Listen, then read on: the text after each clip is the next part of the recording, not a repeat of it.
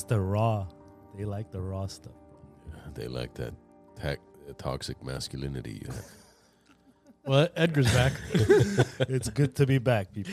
Welcome back, man. How was the vacay? Man, I didn't want to come back. It was amazing. Nice. Yeah. It's good to be here, though. It's usually like that. Yeah. You say that until 2 weeks into, you're like, can't wait to go back to reality. Seriously. It was great. Well, back to reality you are. Happy Monday, everybody. TGIM, it's 5 o'clock somewhere. I want to thank Pierre Manuel Antonian for taking time out of his Monday to be with us. Pierre, thank you so much, man. My pleasure. Today's going to be a very deep episode. We're going to get into, obviously, depression, anxiety, a lot of serious topics that a lot of people are struggling with, and it's kind of overshadowed with other things going on in the world, like COVID and other things that aren't as serious. But before we obviously start the show and get into the nitty gritty, Pierre, kind of do an introduction, talk about yourself and who you are, your background, and then we'll kind of get into everything else. My name is Pierre Manuel Antunian. I was born and raised here in Glendale, actually born in Hollywood, California. My parents are both Armenian. My dad is Lebanese Armenian from Eshrefia, Lebanon, of Armenian blood, and my mom is Bulgarian Armenian from Bulgaria, also of Bulgarian blood. They both came and met here, married here, had my brother and I here. We were both born in Hollywood, California, and we were raised in LA. So we were basically American Armenian, but both speak Armenian, speak it pretty well, I think. Yeah. And both grew up in Glendale, went to school in Glendale, did all our grade school in Glendale. Both of us went to Hoover High School. Then I went to USC, studied architecture. My brother went to Woodbury, studied animation.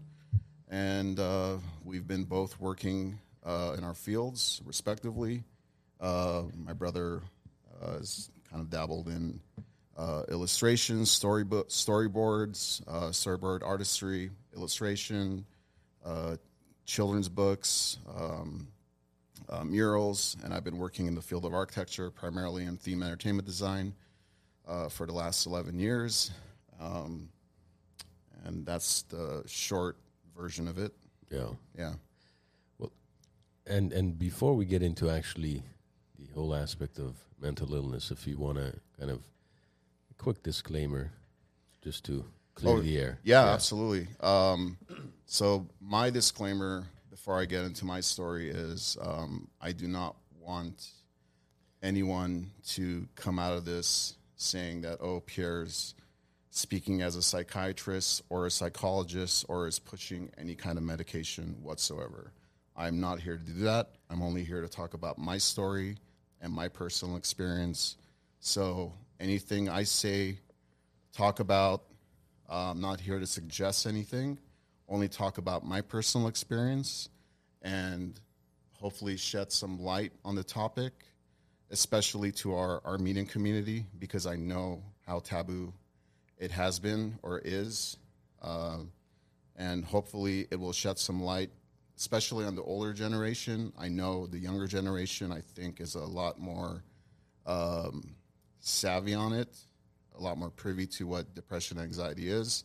And then again, I think even the younger generation can use some knowledge on what depression and anxiety is and what it really is and not what they think it is. So yeah, that's my disclaimer. So I don't want anyone to walk away from this being like, hey, Pierre said, I should take this medication or that. No, not at all. I'm not here to push any medications on anyone whatsoever just because I take it. I'm not saying that's the route. There's many routes. Anything you want to add to that? Yeah, so we're going to be discussing a lot of different treatments, from medications to alternative treatments to, upcoming treatments that have been in the works for many years. But like Pierre said, this is just us sharing experiences, and it's not medical advice by any means. None of us are psychiatrists or psychologists here at the table. We do have financial advisors here, but no psychologists here. And designers. Yeah, and Yeah. and so everything that we're going to be discussing is very specific to Pierre, but also just in general mental illness, and how it has overtaken kind of almost all other diseases out there over the last decade or so. So it's going to, and if you guys have obviously comments and questions, we will get to them as we do any other show. And yeah, just tune in. Hopefully you guys will learn something. Like, Yeah. share. If you're on Facebook, there's a share button. You can click that, share it to your wall, share it to a group if you guys are part of a group. If you're watching on YouTube, copy the link, share it with friends, text it to them, message it to them, let them know we're on live. This is obviously a topic Yeah. a lot of people are uncomfortable talking about because some consider it taboo. Yeah. But, you know, It's Hat- not taboo. yeah, hats off to you for being able to, you know, come on live and really talk about it. Yeah. Yeah. Because I think a lot of people Thank you. after this episode will maybe even reevaluate some of the people that around them as far as what to look for, Mhm. the signs to look for, Yeah. and how to seek help, because that's truly what's really important to take those first steps, and that's why it's important to. We wanted to have you on is just to have that discussion from a your own perspective. Yeah, 100%. Yeah, rather than, you know, if you have a psychiatrist, psychologist on, it's still good, but it's not the same as from an actual individual patient who's living with it, Yeah, right? So, 100%. yeah. You mentioned something about off the podcast. 4 years ago, you became a born again Christian. Yeah. Yeah, And there's that- actually. and 6 Yeah. years ago. 6 years 6 ago. years ago. 2016, you said, right? Yeah. Yeah, there you Yeah, go. it was when I. He's our financial advisor. considering And that. there's affirmations you read to yourself every morning. Mhm. Yeah. And you kind of wanted to start off with one of those, right? I did, yeah. Actually, it's funny because I didn't really know where I was going to start off with today or tonight, and as I was thinking about it, and I was working also because I work from home now. I got one in the morning, and I was reading it. And I'm like, this is the perfect one. So I want to share with the audience what I received in my mailbox. It was a daily affirmation, and it goes in 2 Corinthians 1:3-4. God is given a beautiful name, the God of all comfort. What a fantastic name it is. For Christ himself promised to give us a comforter. In John 14:16, the Holy Spirit himself. Why is God known for his comfort? That we might be able to give others the same comfort we have received from God. It is a glory to know God. It is a glory to know God helps us in our trials in order to help others in theirs. What do you get out of that when you read that? Because I'm here to the best of my ability to help the audience to shed light on the topic of anxiety and depression. Yeah. And that's what I got out of that. I thought, to me, this is a message saying, Pierre, you're going to be here on this platform sharing your story. And it touched me, actually. It really did. Talk about timing. The timing was impeccable. It's divine. Absolutely. Yeah. How long ago did this start? My first bout of anxiety, Yeah. the first real one, or when I first felt it? Something where it hit you and you kind of felt it where it was like, holy shit, I think something's wrong. March of 2016. So March. exactly 6 years ago. Yeah. Wow. I didn't realize that, but yeah, March 2016. I just want to finish. Oh, sorry. Yeah, sorry. no, it's all good. Thus, we are the hands and feet of Jesus to them. Lord, may the gentleness of your comfort teach us how to give comfort to those we love as we lift them up to you. Keep us ever grateful for your comforting hand and never take it for granted. We're able to come to you endlessly for infinite comfort, and this is one of the greatest mercies of our God. Thank you. Very well said. Yeah. You've got a lot of support out here, bro. We'll ignore You did not have to That was have your natural. lullabies in the show, bro. That's what Armand goes to sleep to at night, people. It's all right. Yeah. So 2016, that was the first time you felt. A real, when I'm like, something's wrong. So was it more of like a panic attack? What was it exactly? It wasn't a panic attack. So some life events had happened.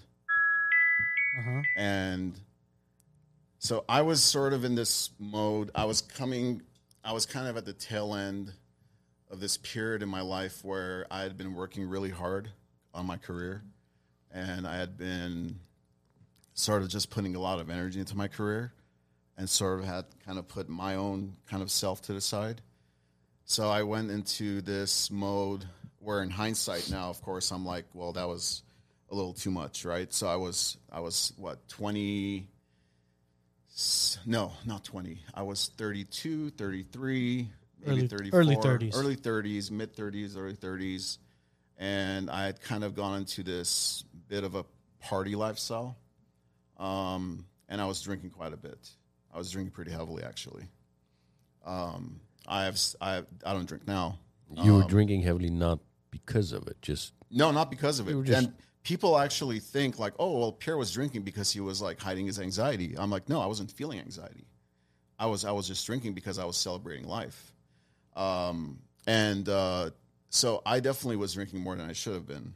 And a lot of people around me were like, Pierre, you're drinking too much. I'm like, yeah, but I'm good. when you say drinking too much, is it like you were drinking throughout the day or just more in the at night, evenings, socially? Socially at evenings. Okay. Yeah. But it was like 3-4 times a night. A week. A week, yeah, during the week. And it would be at bars. It would be, and my drink of choice was scotch. I love scotch. I still do, but because of my medications, I don't drink right now. I mean, I would drink. I would not drink like I was before, but, I do love scotch, but I choose not to right now.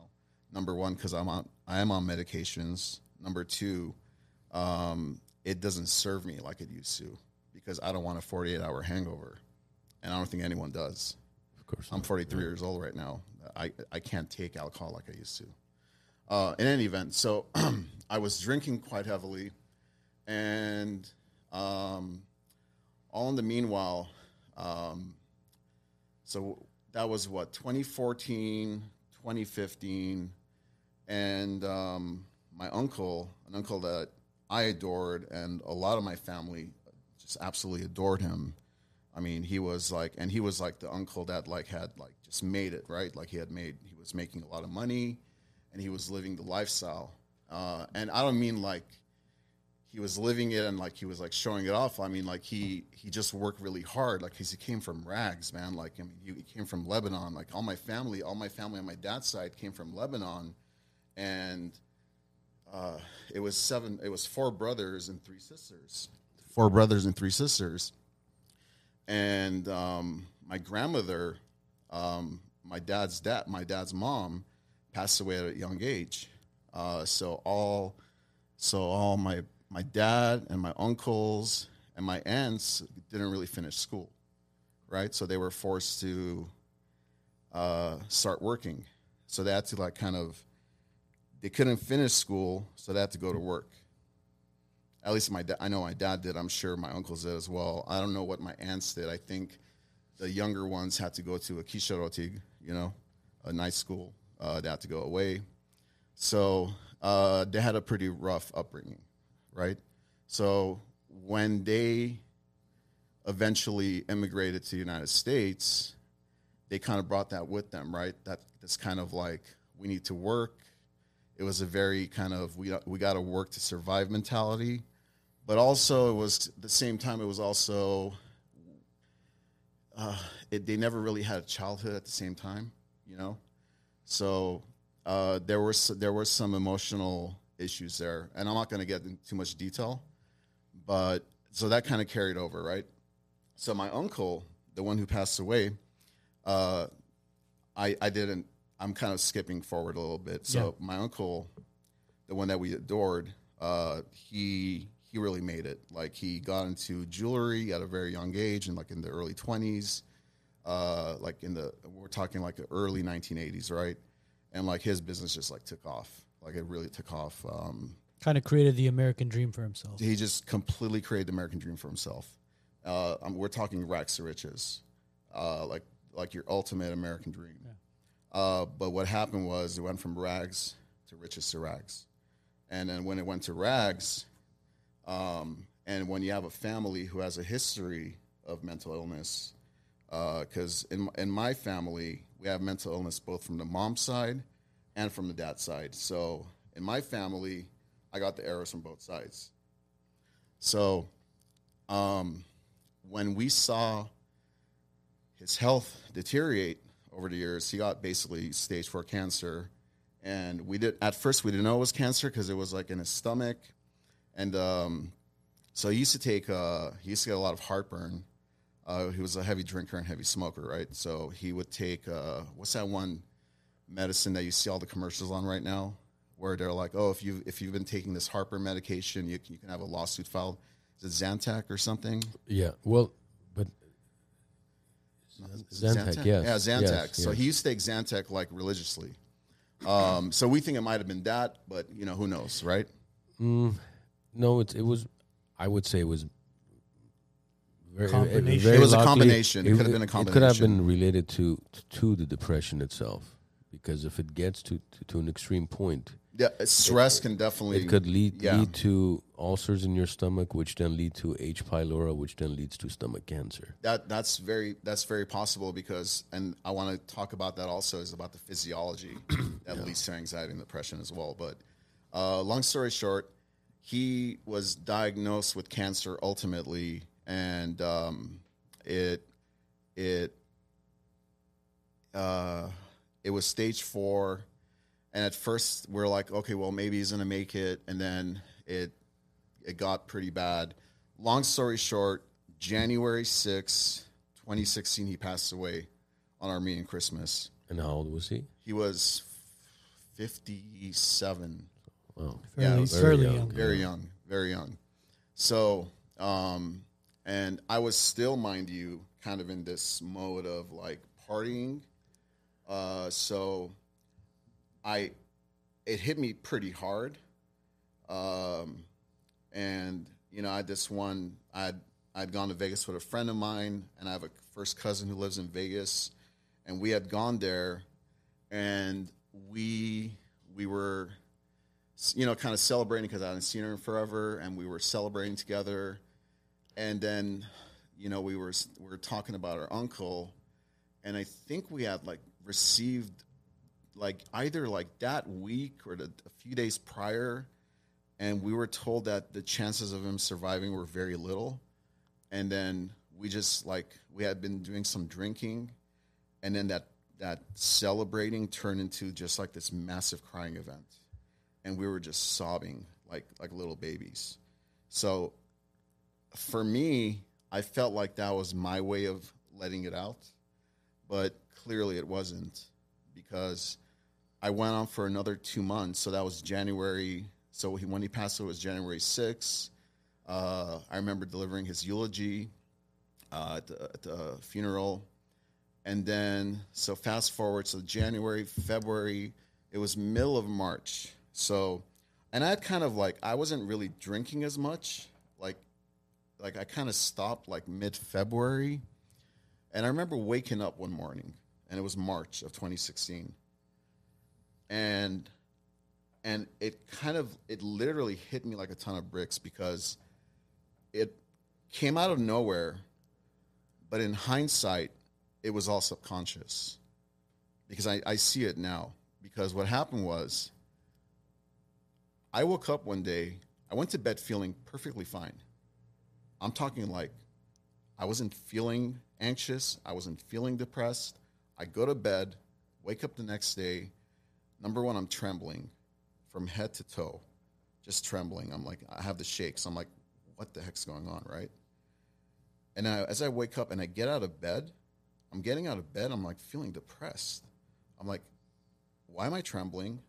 And why am I feeling depressed? and it was real. And to answer your question, when did you first feel it to that degree? That was the first time.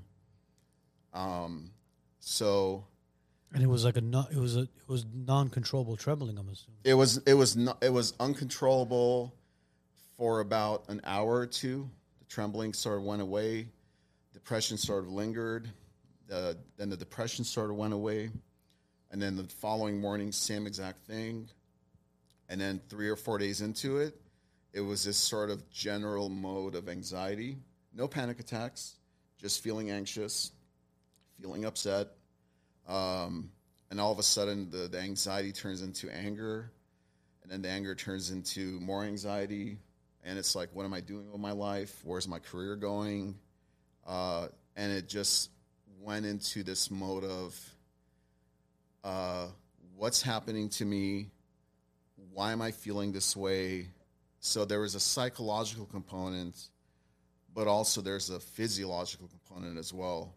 And I think one thing I want people to understand about depression and anxiety is it's 100% psychological, and in many cases, it's 100% physiological. So both simultaneously. It's both simultaneously. So you felt now the physiological impact was the trembling, Yeah. right? Yeah, that was the symptom at the time. It But got worse. did you have any type of, because usually when you talk to people who are dealing with depression, they always say, I feel like there's a knot in my stomach, or like something's pressing on my chest, Yeah. right? Did you feel that ever before that, or because it seems like your uncle's death triggered it, right? I think that my uncle's death was a final cherry. You don't think the stopping the drinking had anything to do with it? It definitely played a role, but I think it was a Combination of puzzle. a few things It was a together. combination. It was part of the puzzle in a larger. It's kind of like the Disease. straw that broke the camel's back. Yeah, Yeah, but alcohol is a depressant. Of course, but anytime Absolutely. you let go of alcohol, it does it leaves the effects. it does. It does 100%. But I hadn't fully quit drinking. It's one thing to quit drinking, and then a week or two later feel it. But when you say drinking, are we talking about drinking until you black out, pass out? Or are we drinking as far as like drinking to get a buzz? No, I was drinking to get a buzz. But like for me, like to get a buzz, I had to have like four double blacks to get a Shots. buzz. Yeah, Shots. yeah. Now, how was everything else in your life at the time? Because you said, your career came crashing down and all. I mean, what else was going on in your life then? Well, the career didn't necessarily come crashing down. The career was fine. It was just like stagnant. The career was fine. It was more stagnant. Everything else in my life. Like, were you dating? What else was going on? Well, in your life? I wasn't dating anyone per se. I was just sort of dating in general, and I was sort of abusing that. I wasn't dating for the right purposes of dating. I was sort of taking advantage of it. Yeah. And prior to your uncle's passing and you kind of crashing down, there was no other hints of you having Oh, hints. once a week or once a month where you felt like Anxious. anxious or just Oh, there was. didn't want to, because some of the things that lead to depression, one of the things is hygiene. Usually, is one of the first signs of depression. Okay. Right. Yeah. Yeah. As far as people don't want Can to, you elaborate? they don't want to trim their nails. They don't want to shower.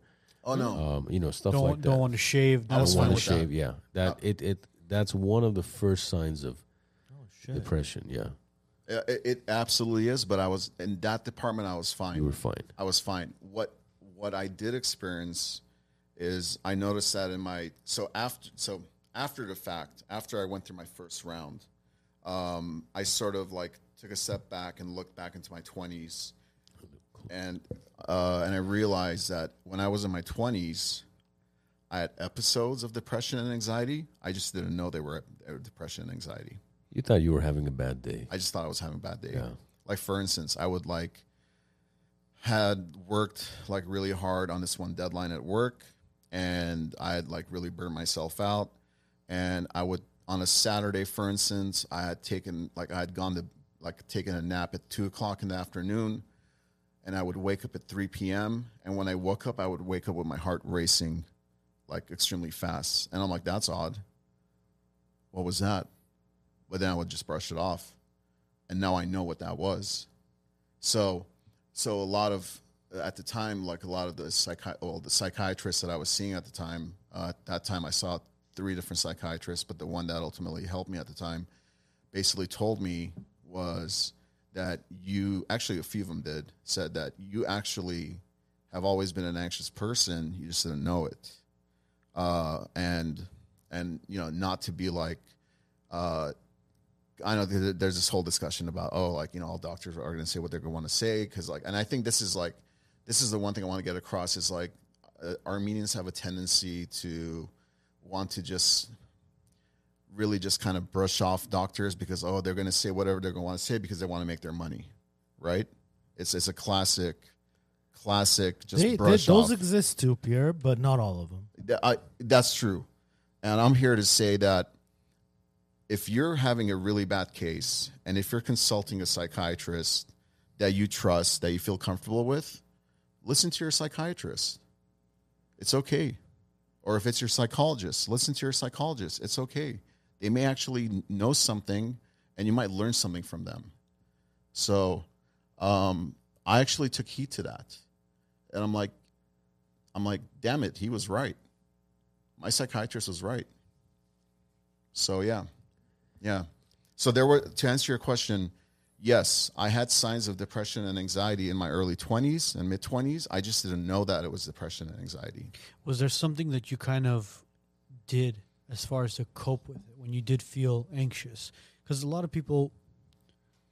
a lot of people feel anxious about certain things, some people will go out for a walk, some people will go out for a drive, somebody will go to the gym, maybe they'll call a friend, go out and kind of hang out, vent to them. Was there anything that you were kind of doing to help cope with the situation? At that time in my 20s, when I would have those minor episodes? Was it the alcohol that you were kind of going to? Or I was going to alcohol at that time, yeah.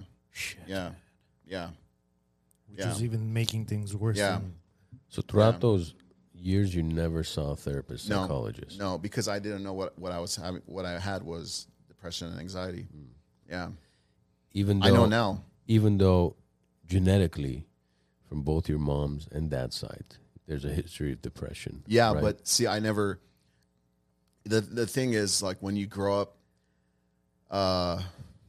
when you're growing up and because when you're in your 20s, you feel like you're invincible. Yeah. And then as you get older, you learn. And that's one of the beautiful things about being older is you learn a lot by yourself. Self-discovery is one of the most beautiful things. Now, when you found that out, when you had that crash, did you at that point pursue a psychiatrist or a psychologist, or what steps did you take at that point? Did you talk to your family? The first crash, I did the worst thing I possibly could have done was I self-medicated, and it was with Klonopin, which is a benzodiazepine. Yeah. And then I eventually. How do you self-medicate? Like you take the. Does that belong to someone else? It belonged to my parents. So yeah. So you took benzos. Yeah. I'm currently on benzodiazepines right now, as we speak. Yeah. And I was the first time around, but I was able to come off of them because the antidepressant I was on at the time worked, and I was able to come off the benzo. But I mean, let me ask you a question. As far as being young, not being a pharmacist or any sort of doctor, I mean, what made you think, hey, you know what? Maybe if I take these benzos, it'll help? Because once you're on desperation, bro. I mean, it was. I'm sorry. Keep going. Yeah, it's because when you get on benzos, it's a very addictive medication. Mm-hmm. Very addictive. I mean, highly. There's football players that get on benzos for painkillers and for pain, and for them to get off of it, it takes. I know. I mean, Yeah. what was? I didn't know the first time. I know now. Yeah. I didn't know the dangers of benzos the first time around. And I'm going to share a story right now and that's why I made my disclaimer is, number one, don't listen to me about medications because it's not the only route. Number two, if you do take medication and that's the route you decide to take, please, by all means, I'm looking at the camera right now, please consult an expert. And I'm not talking about your primary care. Consult a psychiatrist. And even furthermore, consult a psychiatrist that you trust and do your research. Because benzos are no joke. Can we talk about the difference between a psychiatrist and a psychologist? It's very simple. Psychiatrist is an MD who can prescribe medication, and typically they're not therapists, so you don't go there for a 50-minute sit down, once a week or every so often. Psychologists typically are PhD, and you go to a psychologist, they cannot prescribe medication, and you can see psychiatrists once a week, once a month, however. That's psychologist. I'm a psychologist, yeah. Psychiatrists usually will see you, let's say, once every 3 months, and then if you're doing, the medications are effective, they'll sit down to twice a year, and then once a year, depending on your needs. And if you have an episode, you can always call them and then depending on what the patient's feeling, they could change medication or reduce it or increase and all of that. Yeah. Psychologist is that's why I asked initially you didn't go to a psychologist, right? Because to discuss the issues. Well, actually, I did, but you can still discuss the issues with a psychiatrist, but it's not going to be therapy. Their therapy is the prescription pad. Yeah, that's it depends on the psychiatrist. Some do minor, but it's not. It's not the same. Yeah. But the whole thing about Klonopin, basically Klonopin, which is clonazepam, and then they've got, which is an extended release form of Ativan, which is lorazepam, right? Yeah, lorazepam. Basically, these are used for typically people who are dealing with anxiety and need quick relief. Like an Ativan, somebody who's anxious and, they're restless, or we even in hospice, we use it for terminal agitation, which when somebody's near the end, they develop restlessness. Yeah. And so we use Ativan because it's a quick release. You give it to them 10, 15 minutes, it calms them down. It's like an EpiPen for somebody for anxiety, basically. Yeah. And again, it doesn't work for 100% of the people, but it's very effective for, let's say, my patients. It's very effective. Well, the fact that you're saying that it takes about 10, 15 minutes for them to calm down, that shit must be very strong. Yeah, Ativan is fast neurologic, acting. right? Yeah. It's fast acting. Klonopin is more longer. It's like extended release, rapid. So it's not typically an as needed, where Ativan is on an as needed basis. Yeah. So, none of us are advising, obviously, for anybody to self-medicate. No, not at all. Not at all. You basically went in there, you took benzos from mom and dad. Yeah. And you attempted to self-medicate. How did that? How long did that go for? Okay. And what were your reactions to somebody else's medication? Because we've joked on the podcast many times as far as, our Armenian grandmas giving their diabetic medication or their antibiotic medications to a neighbor. But this is something where it's no joke. It's no joke. No, Klonopin is no joke. So how long did you do this for, and what were your reactions to it?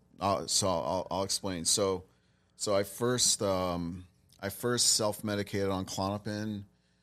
What happened was I was sort of on I was still working, right? So I was feeling all this, and I was going to work, and I wasn't feeling well.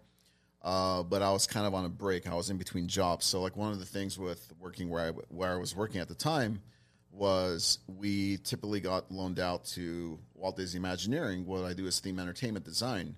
So we have a base, which is our base office, and we're directly across Walt Disney Imagineering.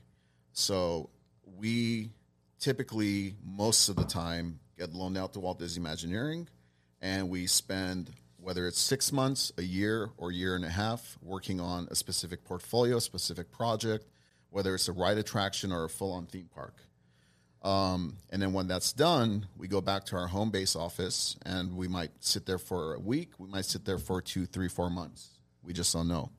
So I was in between projects at the time. So the anxiety levels were, because this was my first bout of anxiety, I was feeling anxious, but I was also not on this stressful deadline situation. Now, I love what I do, first and foremost. I love what I do. But when you're going through anxiety and depression, what it does is it clouds the mind, and it kind of creates this this alternate reality of what you're doing. Facade. I'm like, oh, I got to change my professions. I'm not making enough money. I hate what I do. And it's like the devil's just lying to you, man. Like the devil's just lying to you. There's a spiritual component to all of this as well. But were you already officially diagnosed or no? At this point, I was. I was by my. Let me go back a little bit. Yes, I was. Was it depression or bipolar or? It was major depression and major anxiety at the time. Okay. So not bipolar then. It wasn't bipolar, no, and it's not It wasn't bipolar the second time around, which is the bout that I went through this past time. Yeah. Although I did have a psychiatrist suggest that I might be. So I don't know. Because bipolar means you have an alter ego, basically. It's a different personality, man. Yeah, you have the parts where you're depressed, and then parts where you're manic in the sense where you want to go spend money, you want to do things that you wouldn't. It's two completely different people. Yeah. And I've met people who are bipolar, mm-hmm. and it just the first time I ever met somebody who was diagnosed with bipolarism, right. it blew my mind how completely different they were at one moment, and then 30 minutes later when you're on a phone call with them, they're this completely different. That's bipolar 1. There's yeah. I've never actually met someone bipolar 1. Typically, from my understanding of it, is most people fall into the bipolar 2 spectrum, which is what you're describing. But so instead of 30 minutes, we're talking about 3 months or 3 years or 50 years. What you're talking about is not very common. Yeah. That's less common than that. I've never seen either. No, this person, this person had to be on certain, and their significant other would reach out and would say, sorry, they were off their meds today. Right. Yeah. Yeah. And there's bipolar medications also. So, now, since your parents, both sides were dealing with this, were they both on medication? They both were and still are. Still are. Yeah. So, knowing that they were on medications, did you think to like, okay, maybe I should go see their psychiatrist if it's been helping my parents, instead of you trying to self-medicate yourself? It at the time, I mean, in hindsight, that would have been the rational thing to do. Yeah. But because it was my first real bout of it, and I didn't know, it was like more out of desperation than anything else. And you don't want to come to terms with the reality. It was almost like partially I was in denial, and partially I didn't want to accept it, and it was also like I had to work, and I want to feel normal. But then ultimately, what ended up happening was I tried 3 different antidepressants. I went through Lexapro, which worked, but it made me very robotic. This was again on your own. No. Now this is through a psychiatrist. Oh, through a psychiatrist. Yeah. So I'm going to quickly give you my rundown with Klonopin the first time around. I'm on Klonopin right now, but the first time around I was able to come off of Klonopin, and the goal is this time to come off Klonopin again. But the first time around I self-medicated, not knowing what the dangers of Klonopin were. So this story is gonna it's just wild. So I started off with 0.5 milligrams of Klonopin, which is standard. It's pretty standard, right? Yeah. So I would take that only at night, and it would knock me out initially for about 4 or 5, 6 hours, because I was using it as a sleeping pill. Klonopin, for some people, works as a sleeping pill. It's not a sleeping medication. Klonopin is actually an anti-seizure medication, and that's it's an anti-seizure medication.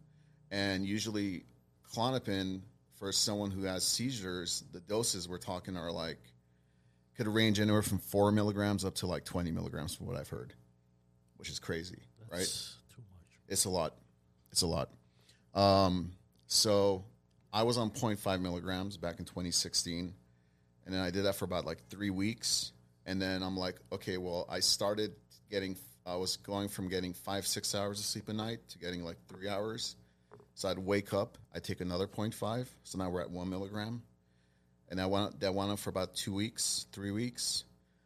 I finally got up to like 1.5 milligrams. And I'm like, okay, this is not working anymore, right? Like, because here's what happens with Klonopin, benzodiazepines, your body builds a tolerance to it, and it builds a tolerance really quickly. And again, I didn't know this about Klonopin at the time. All I knew was I had to be at work the next day, and I had to be rested. So in the course of about 2.5 or 3 months, it went from 0.5 to one night I popped 1 milligram, went to sleep for 2 hours, woke up, took another milligram, went to sleep for another 2 hours, woke up, I'm like, okay, I only got 4 hours. I don't feel rested. If anything, my anxiety is only getting worse. It was psychological because I felt like not only was I having anxiety, but I was also like putting extra stress on myself because I had to be at work. I wasn't sleeping enough because with the number one medicine for anxiety and depression, mainly for anxiety, is sleep. Sleep is crucial. And the problem is when someone has depression and anxiety, like true clinical depression and anxiety, they don't get enough sleep. So what happened was I'm like, okay, well, clearly Klonopin's not working, not knowing what Klonopin is, right? So I'm like, I'm not going to take Klonopin anymore. Stop cold turkey. I cold turkey Klonopin. Theoretically 1.5, but that night I had taken 2 milligrams. So I went 4 days without taking Klonopin, and my body spiraled out of control. Because you have to taper it, right? You have to taper Klonopin. Yeah. Most medications. But especially... You got to slowly wean yourself off. Yeah, I went 4 days. Now, mind you, in the course of in this course of 3 months that I've been taking Klonopin, I went from 190 pounds to 160 pounds because I wasn't eating, because like my anxiety was like through the roof. So for 4 days, I didn't take Klonopin. I went to my doctor. I'm like, I can't sleep at night. Well, number one, I'm having Klonopin withdrawal, which some have compared to heroin withdrawal. Mm-hmm. I'm shaking like a rattlesnake. What's the base for that Klonopin? Is it heroin based? No. I honestly, I don't know what the base is. Well, I truly don't know. Ani Rostamian's here. Yeah. Maybe she can. But it all works with technically your neurotransmitters and GABA, your GABA receptors as well. Yeah. So it's not. So then you came off that cold turkey. Mm-hmm. Your 4 days. Body spiraled into a mess. I was shaking like a rattlesnake. I couldn't stand in one location or sit in one location more than like a few seconds. I had to move around. Were you pacing? I was pacing, like nonstop. Dragging your feet. And I had severe depression on top of it because the withdrawal from Klonopin also causes really bad depression. Because and this is all taking place at home. All taking place at home. So what is, again... Now I'm not going to work at this point, by the way. Is your workplace calling, concerned, asking what's going on? Yeah. But I'm like, sorry, such and such. I'm going through a really bad case of anxiety right now. I can't come to work. I think I took like 7 weeks off.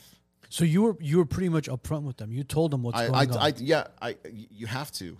You have to. What else am I going to say? Oh, I'm not feeling well. No, I'm just saying. I got you. Yeah, because some people might kind of be in denial. But he's past the denial stage at that point. I was past the denial stage at this point. It was terrible. It was terrible because not only are you having anxiety, you're also having Klonopin withdrawal, and this was 2 milligrams. You've heard stories about Stevie Nicks. She was on 60 milligrams, 90 milligrams of Klonopin. Yeah. No. I don't know. Really? I read. Yeah, you gotta Google it. I don't know. Stevie Nicks. Insane. Yeah, Stevie Nicks from Fleetwood Pierre, Mac. I just wanted to share with you. A lot of people on the comments, man, A lot of support. You have a lot of support. Oh, awesome. Okay, bro. A ton of support. Oh, wow. Yeah. I appreciate that, guys. Thank you. Thank you. I'm all about transparency, by the way. So, yeah. Someone did mention that when the Dodgers lose, you don't take that too well. No, I usually don't. Big Dodger fan, by the way. Don't follow the Dodgers. Let me solve that one for you. When's the last time any Dodger player paid your cell phone bill? No.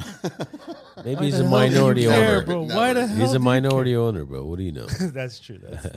If you don't own them, who cares? Like, I'm a big soccer fan, right? Yeah. But at a certain level, it came to me. I was like, nah, it's not doing it for me. No. It's for entertainment. Sure. Like, for sure. I look at it as entertainment. Absolutely. Now, you know? Absolutely. I'll watch the highlights and move on. That's it. No, but I mean, look, like, I'm a Dodger for life. I bleed blue. And look, and my thing is, if they lose, they lose. Yeah. I'm still gonna follow them. You know, like I'm not gonna put my health on it. Of course not. So I get what you're saying, but I bleed blue. That's great. Yeah. My first Dodger game was like Mike Piazza was a. How many Dodger games you've been to? 3 or 4. I've been to 2. How many you are? No. How many games you've been to? I'm an Angels fan. Oh, awesome! Sorry. No, Angels have a great team I've been this to year. one Angel game and 2 Dodger games. Angels have a great team this year. Yeah, Ohtani, that man. voice. Ohtani. voice. So I've been to multiple Angel games. You gotta Dodger. hear this. I've been to one Dodger game, and I wasn't a fan of the fan base. And depends on what year you went, but You yeah. gotta sit in the right area. Yeah, and what was going on. So after going to a couple of Angels games, it felt a lot more peaceful. It's a little Angel. I've been to only one Angels game in my lifetime, and it was actually October of last year. And yeah, it's a little more peaceful, I would say. I kind of see where I kind of agree with that. But Dodger loyals, man, like no, I know. Dodgers food is better, prices are better. Have you gotten a burger at Angel Stadium, bro? I've gotten Disgusting burgers, hot burger dogs, for $30 nachos, all that stuff. So my joke with Dodger Stadium, like one of my favorite things there is the Michelada. So like one time in like it was like 2017 or 2018, I was waiting in line, and there was a long line for a Michelada, and it was like $25, right? And I'm like, they gotta put a second line there so you can actually pull out a loan so you can pay your Michelada off over like a couple months. That's an expensive Michelada. Yeah, it was but it's really good. So but anyway, go to your voice. I want to hear that again. That Which one? last one, Well, today my voice is a little a Raspy. little off. off, so So you had it. Going You had back it. to the Stevie Nicks situation. yeah. What does it say? I'm curious okay, because I could be way off. But Okay, it's so a she lot. was for 4 years. She was taking daily 8 times more than what the prescription was, but they won't Tell you what- disclose what yeah. the So the amount. prescription couldn't have been like Maybe it wasn't 60. Nothing It was a past lot. 2, right? Nothing yeah, past not 2. really, but because at prescription. that point they'll put her on Seroquel or something. But and there it also mentioned there were days where she would take 4 times, 8 times whatever the prescription was. So those numbers are close to what you just said, but it wasn't. It wasn't 60. I mean, let's say it was 20. 20 is a lot.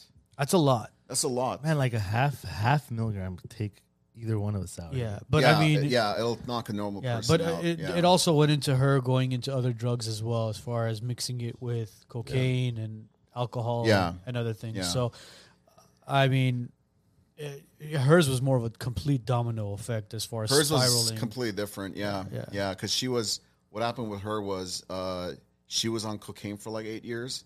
She went to the Betty Ford Clinic, I believe, and then to come off of cocaine and the withdrawals, her psychiatrist gave her Klonopin, and then she developed a Klonopin addiction, which was way worse than her cocaine addiction. Because celebrities tend to party harder than a lot of us. Definitely. And when the money runs out, they go for a cheaper alternative. Yeah. And the cheaper alternative is basically going to the doctor and asking grandma's for medication. Yeah, grandma's medication. Yeah. And she actually, so when she went to come off of Klonopin, she actually cold turkeyed off her Klonopin, but through a medical setting. So I cold turkeyed off 2 milligrams. She cold turkeyed off of God knows what. God knows what.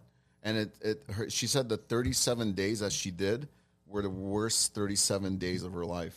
Oh, I'm sure. I mean, something like that is, I mean, I've seen documentaries on like rehab centers. Yeah. Where people are trying to get off of certain medications. And if you're not professionally monitored, some people can hurt themselves. Absolutely. I mean, it's you have to be. Yeah, it's a very dangerous process. Yeah. Very someone dangerous. that disagrees with you, Arno. Yeah. As far as what? Well, not all celebrities party as hard as John does. What happened? What? Look at John, bro. He's saying, why are you saying celebrities go at it harder, bro? Who's John? John's one of our viewers. Okay. John is one of the most just amazing forgot guys. to take his medication.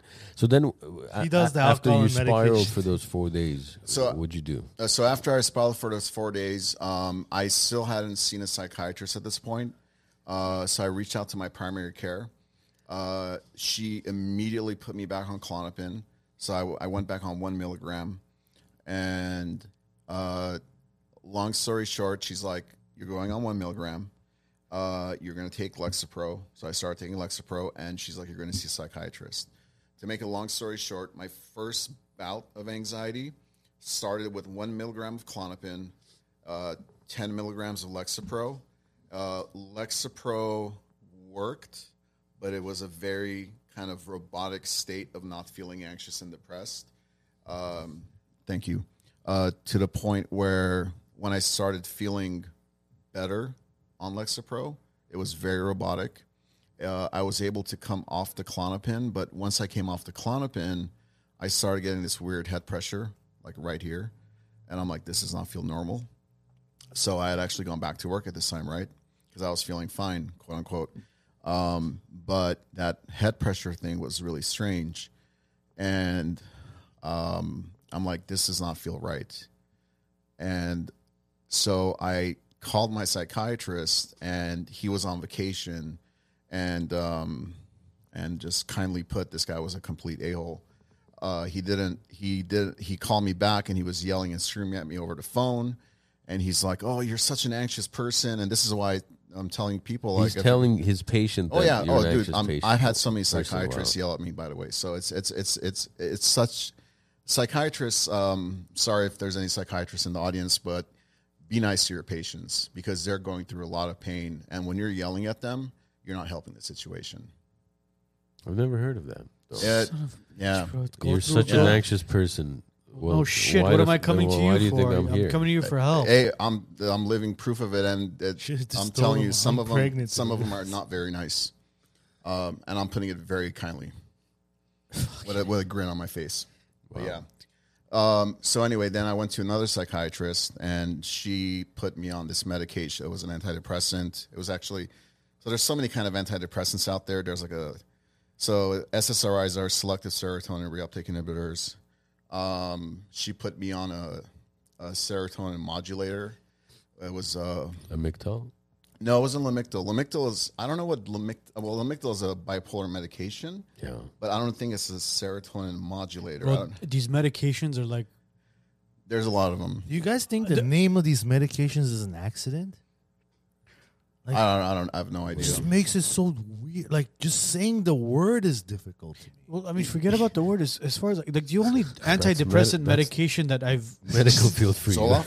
Yeah, not only Zoloft, like Xanax, Zoloft. Those are the two that everybody kind of talks So about. anything with a Z has to do with mental. Is that sort of the game?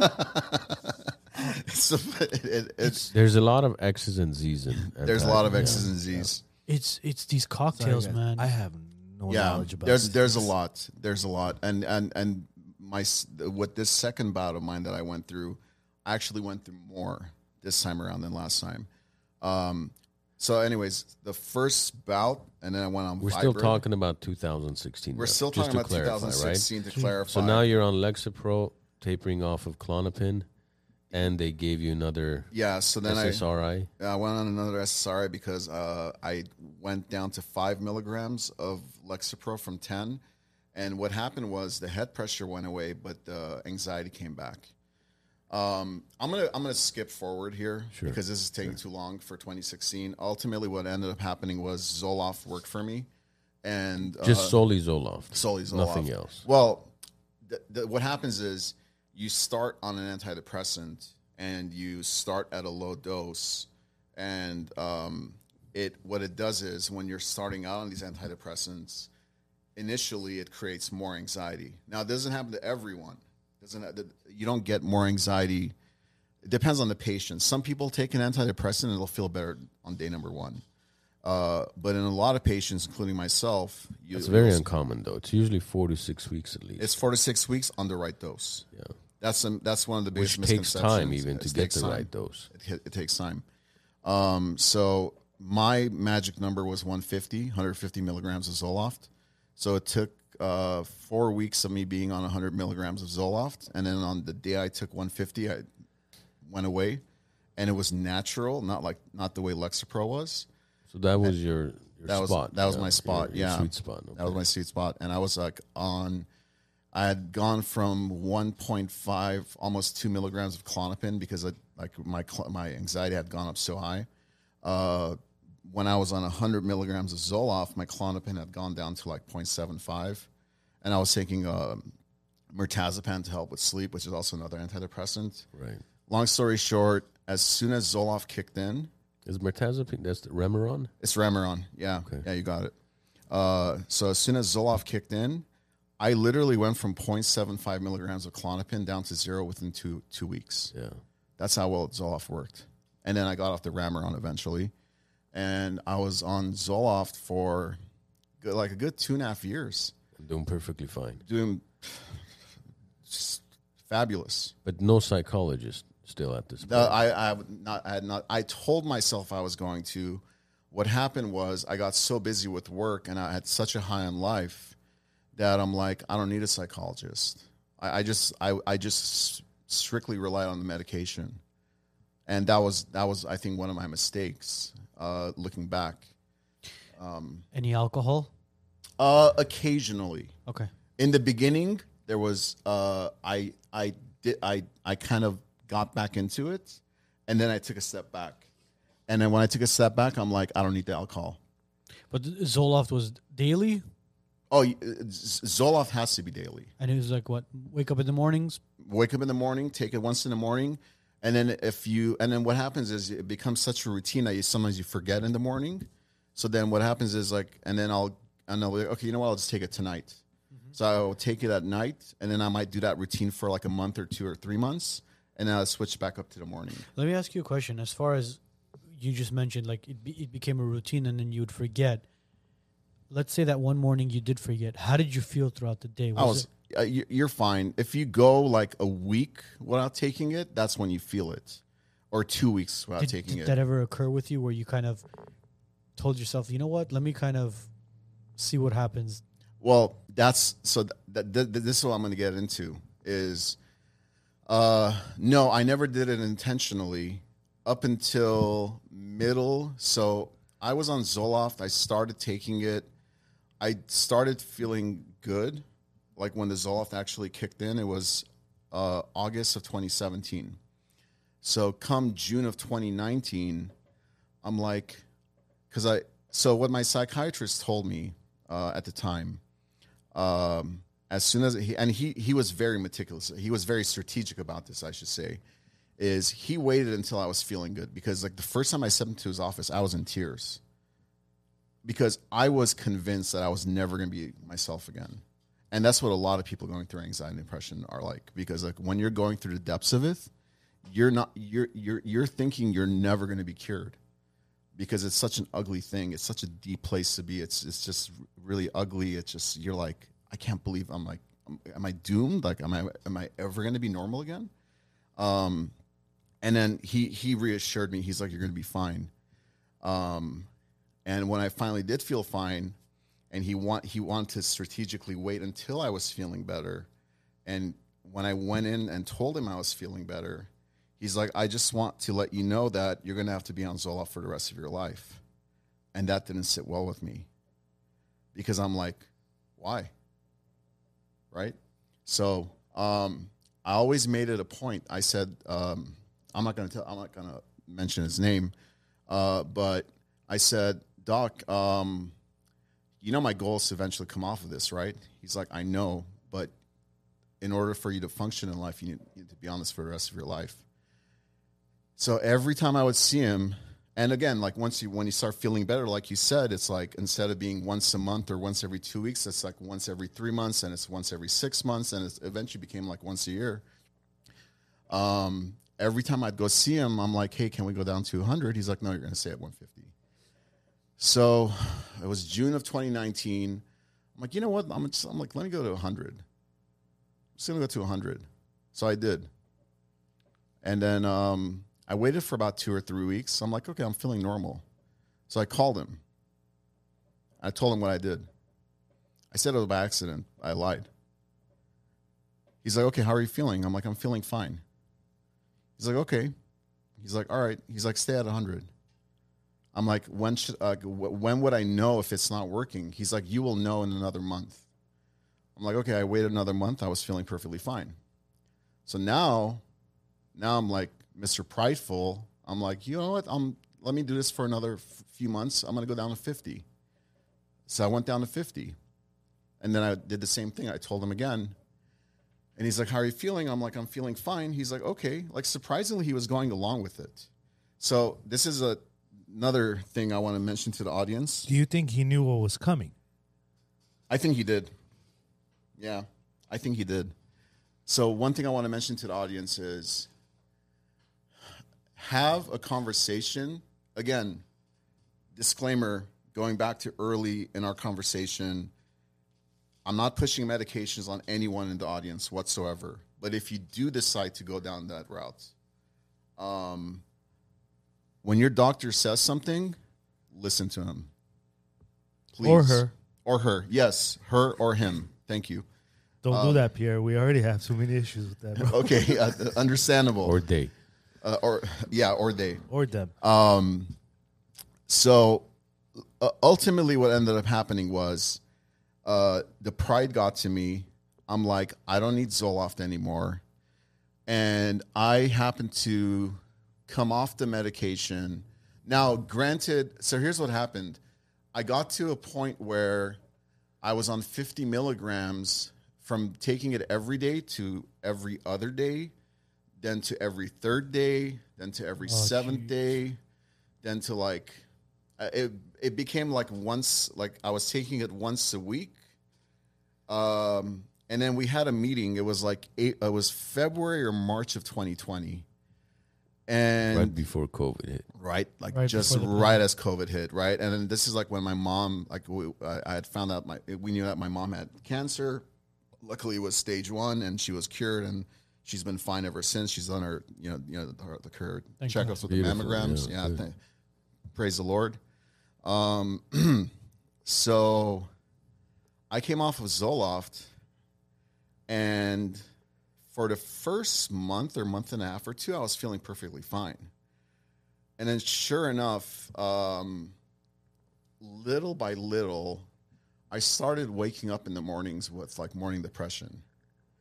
Long story short, what ended up happening was the body, it takes a while for the stomach fat to fully release the medication, because what happens is the medication is stored in the stomach fat, and then once it's fully out of your system, that's when you don't have the medication anymore. So remember, I was going back to your point. You're like, how did you feel when you missed it one day? Yeah. You don't really notice it because it takes a while for the body to fully let go of the medication. Wean off of it. Still in your system. It's still in your system. And again, it depends on the medication too. Like if it's Prozac, for instance, like I had an experience with Prozac this time around, which didn't agree with me whatsoever.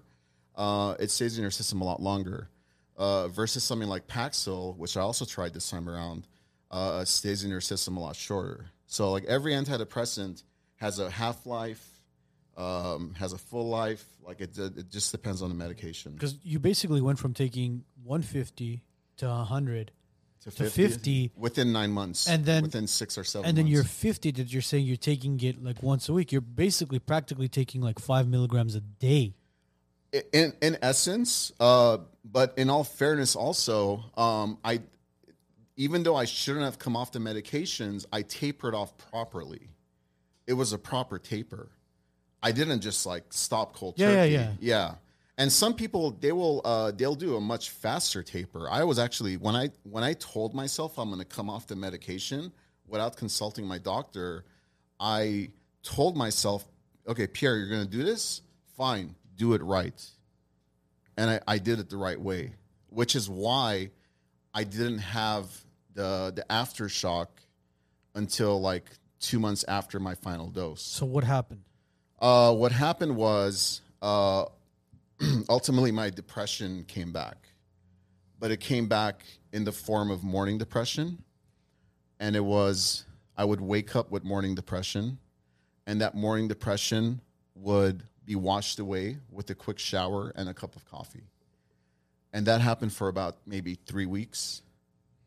And then that morning depression now started lingering into the day.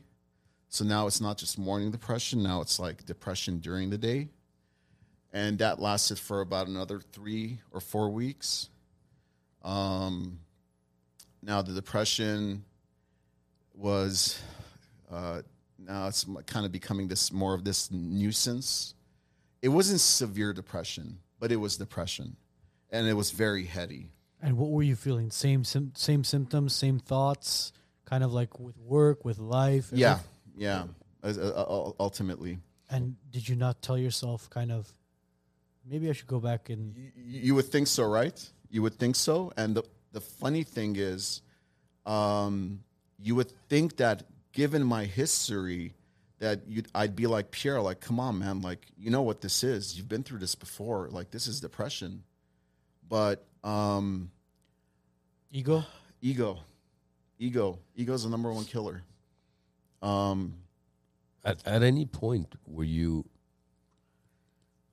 exercising at all, as far as like focusing on maybe half hour to an hour a day of during the depression?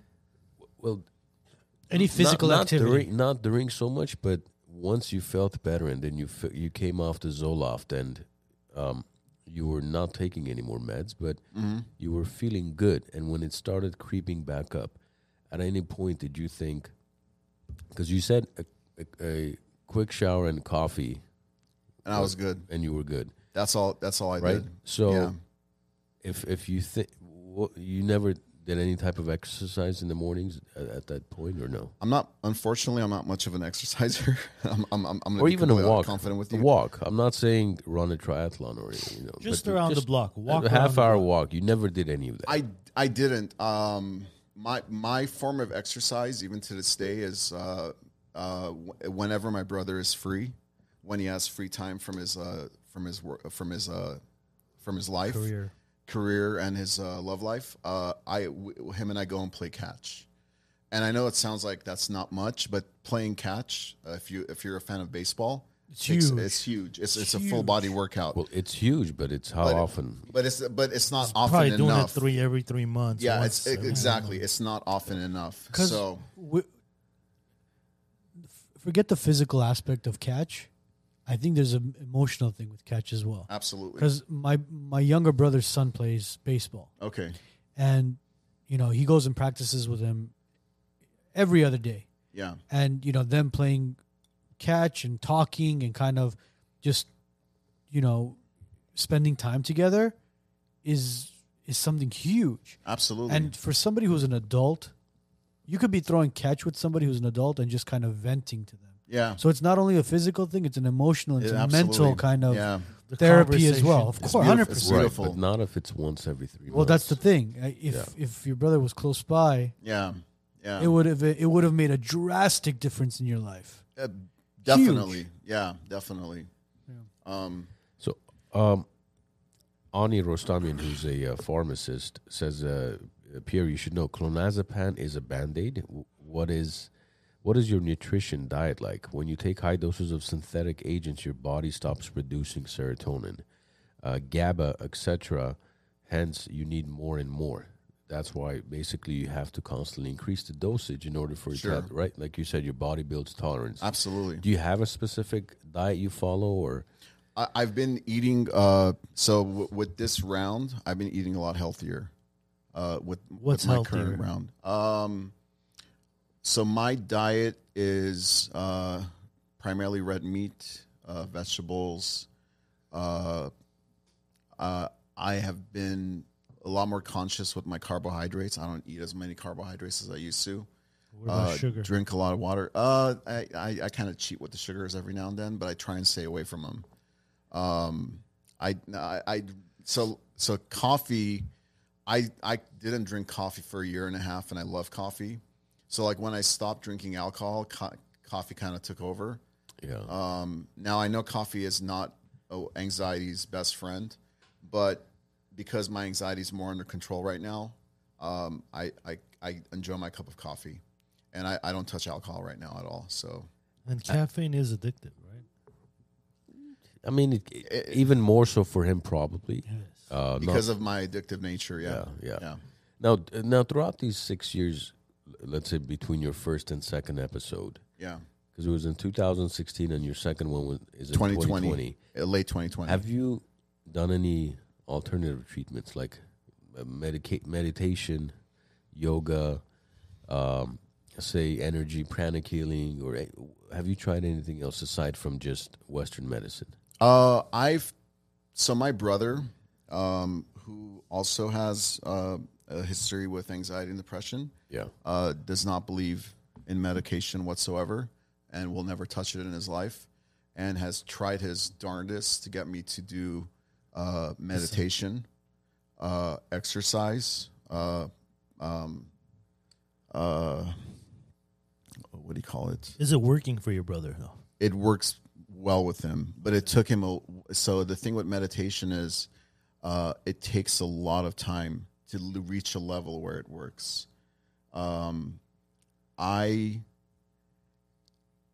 My personality type, I would have to really devote a lot of time to it, because my brother, it just kind of comes naturally to him now because he put a lot of time and energy into meditation, and it works wonders for him.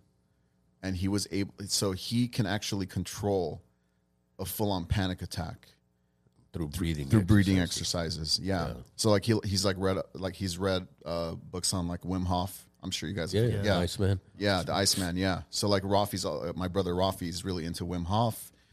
He's all about self-healing, diet, exercise, of course.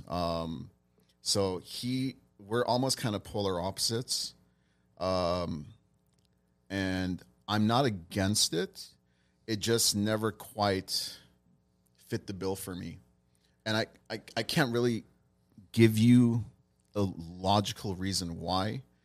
I think because the first time around, because medication worked for me, when it came back this time, my knee-jerk reaction was, medication. That's why I asked you about the exercise when you were doing well. Because when you're not doing well, you can't do jack shit. You're done. You're done. Yeah. You can't do meditation. You can't do yoga. You can't drink coffee. Your mindset is not in the right You're place. Done. It's not in the right place. Nothing makes sense to you. But that's why I said when you were feeling better, that's the best time. It is the best time to jump on the meditation wagon or something else, because if your goal is to get off it. Now, to some people, it may seem like, well, medication is the easy way out. That's why you took medication. Yeah, it's a crutch. But that's not necessarily true, because, and I'm kind of going to go back to what Hector was saying earlier, is, and I've heard this from many people over the years, especially in our culture. They'll tell people, listen, just snap out of it, bro. I want to talk about that. Yeah. And I mean, I never understood what that means, snap out of it. It's different if you, I don't know, like you ordered pepperoni pizza, they forgot the pepperoni, it's and different. You're upset, and your friends are like, hey, bro, just snap out of it, dude. It's different. How do you tell somebody to snap out of depression or anxiety or panic attacks? That's the last thing you tell someone who's going through depression and anxiety. Because what you're doing ultimately is you're pushing them over the edge. Because when someone is in the depths of anxiety and depression, and you're like, come on, bro, just snap out of it. I don't even know where to begin with that, because on one hand, it's kind of an insult. On the other, it's like, they don't know. They themselves don't know what's happening to them. So how are they going to snap out of it when they don't even know how to handle a situation? There's a famous Armenian saying, now, it's out of our hands. It's out of our hands. Now, on one hand, the power of meditation is putting it into our hands. Also, when you bring in the Christian perspective, the power of letting go and letting God, there's that also. But thank you. But when you're in the depths of whether it's deep depression or complete fear, a complete state of fear, panic, anxiety, it's really difficult to tell someone just snap out of it, because I know someone currently right now going through a really bad case of it, and his parents are having a really difficult time dealing with it, and they don't know how to properly navigate his situation. And in more ways than one, they're ultimately saying snap out of it. Yeah. And that's the last thing you tell someone to do, because what you're doing is you're basically telling them that what they're going through is like not justified, especially if there's a chemical imbalance component of it, and that's something that's out of your control. The chemical component, the psychological component is something you can work on via exercise, via therapy, via whatever it might be.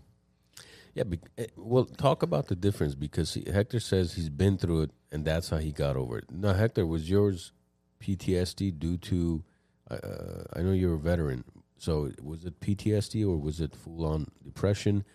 And there's a difference. There are differences. Mine is PTSD, maybe bipolar. But if when somebody's dealing with depression and they're just down, they're depressed because work's not going the way it's supposed to, or according to them, they're not in the relationship they think they should be in. Friends are doing much better than them, and family's doing much better. They just feel isolated.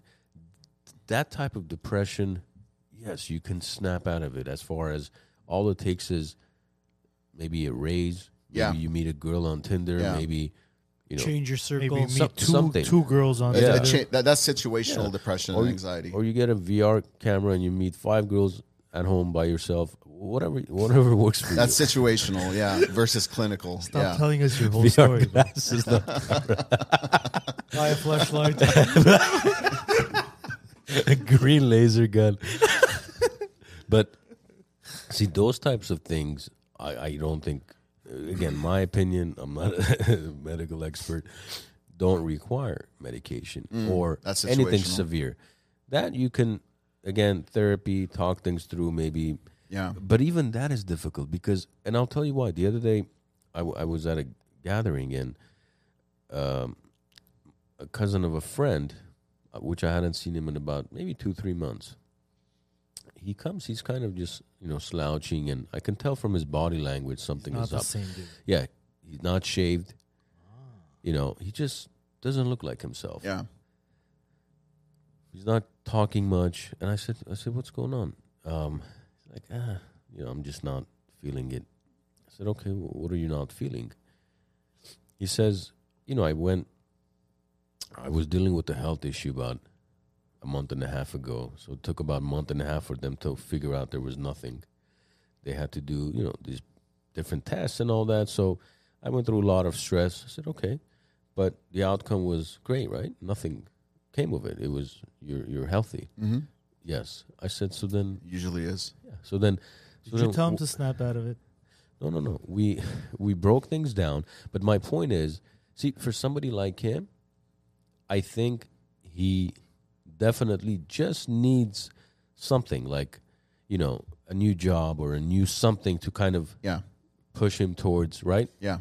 That's different direction. Yeah. Yeah, that's environmental. But when you're dealing with a chemical imbalance like you are different. And you were, I don't see how you run away from that and snap out of it. I mean, yes, you can eventually do it, as far as if you do what your brother does? Yeah, like I said, Right? it's both. Yeah, because my brother, because like I said, we have it clinically in our family, but he was able to take Other steps, basically. other steps and treat the clinical component through meditation. I think every person is different. Every person different. handles it different as well. Yes. Yeah. I mean, if you're the type of person where you're constantly active, you like to exercise, that might be a coping mechanism for you. And then there's people that are more kind of behind the desk, they're not as active, where they can't really get up and go to the gym. They can't go out for a walk, where it's like, dude, I need something quick, I need something fast. And Yeah. But it's not the coping of it. It's the fact that the exercise increases your dopamine, serotonin levels. Which is so it's actually chemical change in your body. It is chemical, but at the same time, I mean, I look at it as, when I say coping, I mean it's something for you to kind of get your mind off of that, right? The depression, the anxiety, and focus more on, okay, what am I doing today? Which is very, very tough to do. It's very tough to do. It is. I mean, again, anybody who's anybody, I don't care who you are, in some time in your life, you've gone through anxiety or you've gone through some sort of stress. Yeah. Something where you haven't felt like yourself. If you say you haven't, you're lying to yourself. Yeah. I agree. Whether it's for work, whether it's a relationship, whether it's for family, it doesn't matter what it is. It's just every person kind of copes with it or deals with it a different way. Bro, I know I go through anxiety all the time as well. I know I do. So how do you cope with it? The first thing is my wallpaper on my phone. Which is? It's for my kids. Yeah. Anytime I feel anxious, anytime I feel stressed, anytime I feel something where I feel like I'm going to have a heart attack, where my chest is caving in, I'll literally look at my lock screen and I'll be like, this is what I'm going home to. And there's been times where, deals have gone sour, where I stress out and I go, shit, what am I going to do? Oh my God. But then I turn around and I go, fuck it, bro. That's a first world problem. Yeah, huh? I go, I don't give a shit.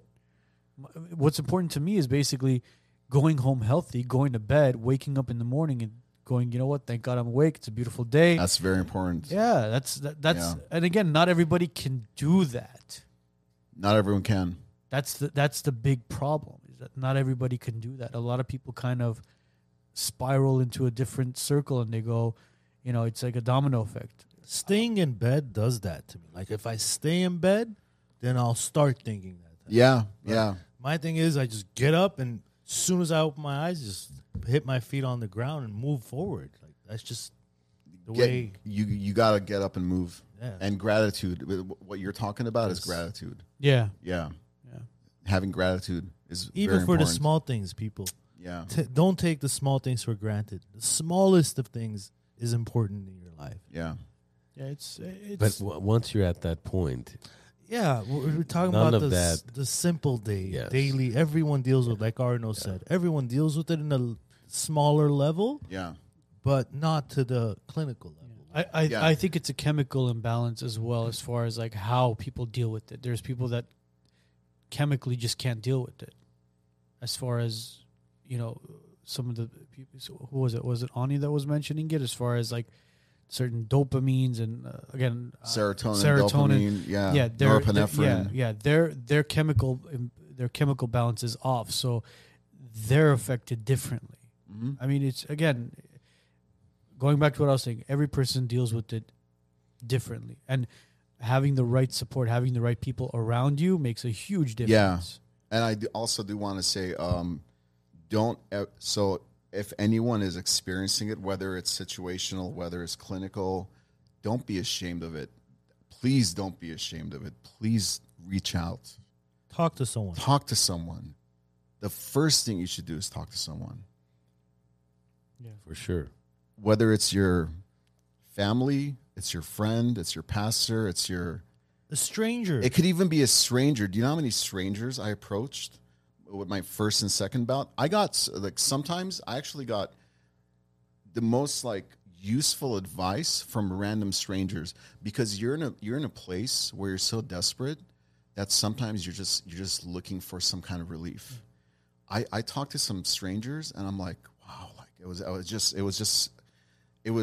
extremely. You know what it is, right, Pierre? Because you're sharing with someone you're never gonna see again. Yeah, So you're that's sharing true. everything. You're sharing When a you're lot. sharing Yeah. with someone you don't want them to use that against you one day. That's a So good you don't point. share That's a good everything. point. It depends on who you're talking to, though, because with someone you'll still share quite a bit, but it depends on the person. You know what I think the biggest fear is? Being judged. That's true. It's true with a lot of people. That is- Never see. So this is just me. I'm so transparent that I don't have a fear of being judged, especially when you're going through something difficult, because you're looking for that support. But a lot of people, especially in our Armenian community, we have this ego, and I have it too. I have an ego myself, and we're scared of being judged.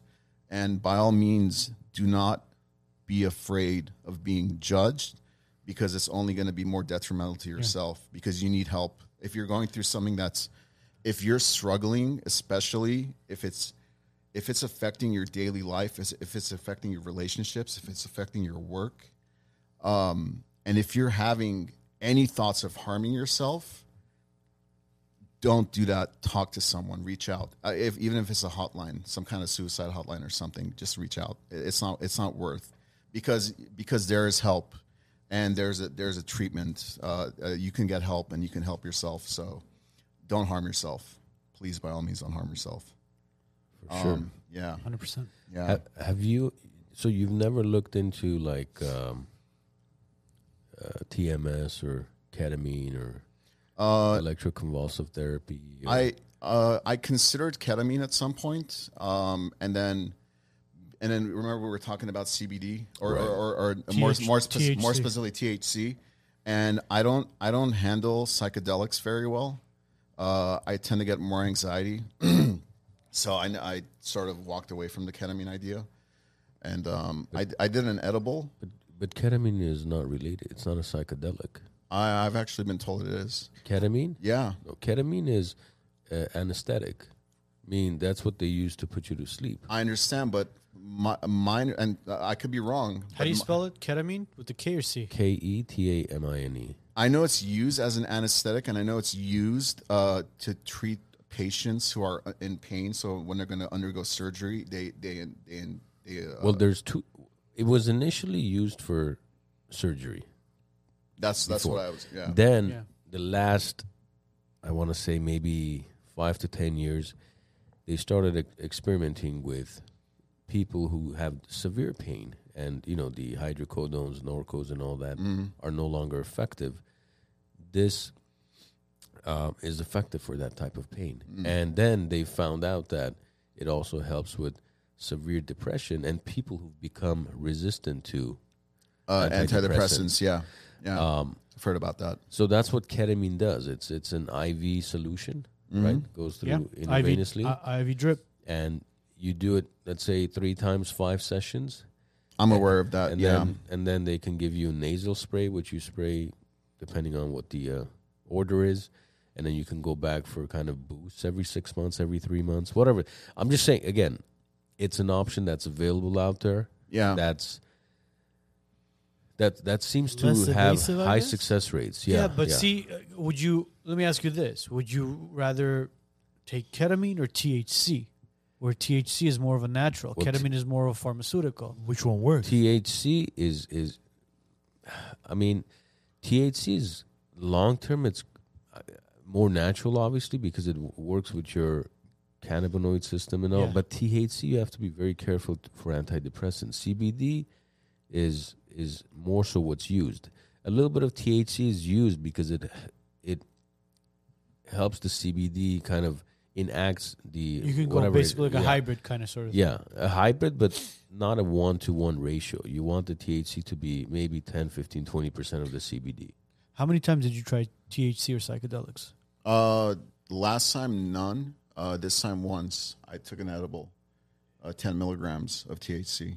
That's the wrong way to go about it, bro.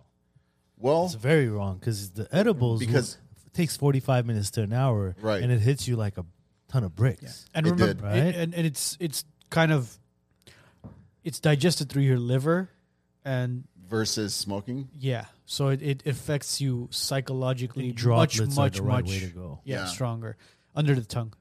Droplet under the tongue. I mean, slowly you start Right. with one drop. Next day, I mean, the thing with the CBD and the THC, your body starts adapting, so you gotta increase it. Over time. Yeah. Of course, you Yeah. have to increase it. Yeah. But at the end of the day, it's natural and it's dissolved in olive oil. But Yes. I'm curious what you felt.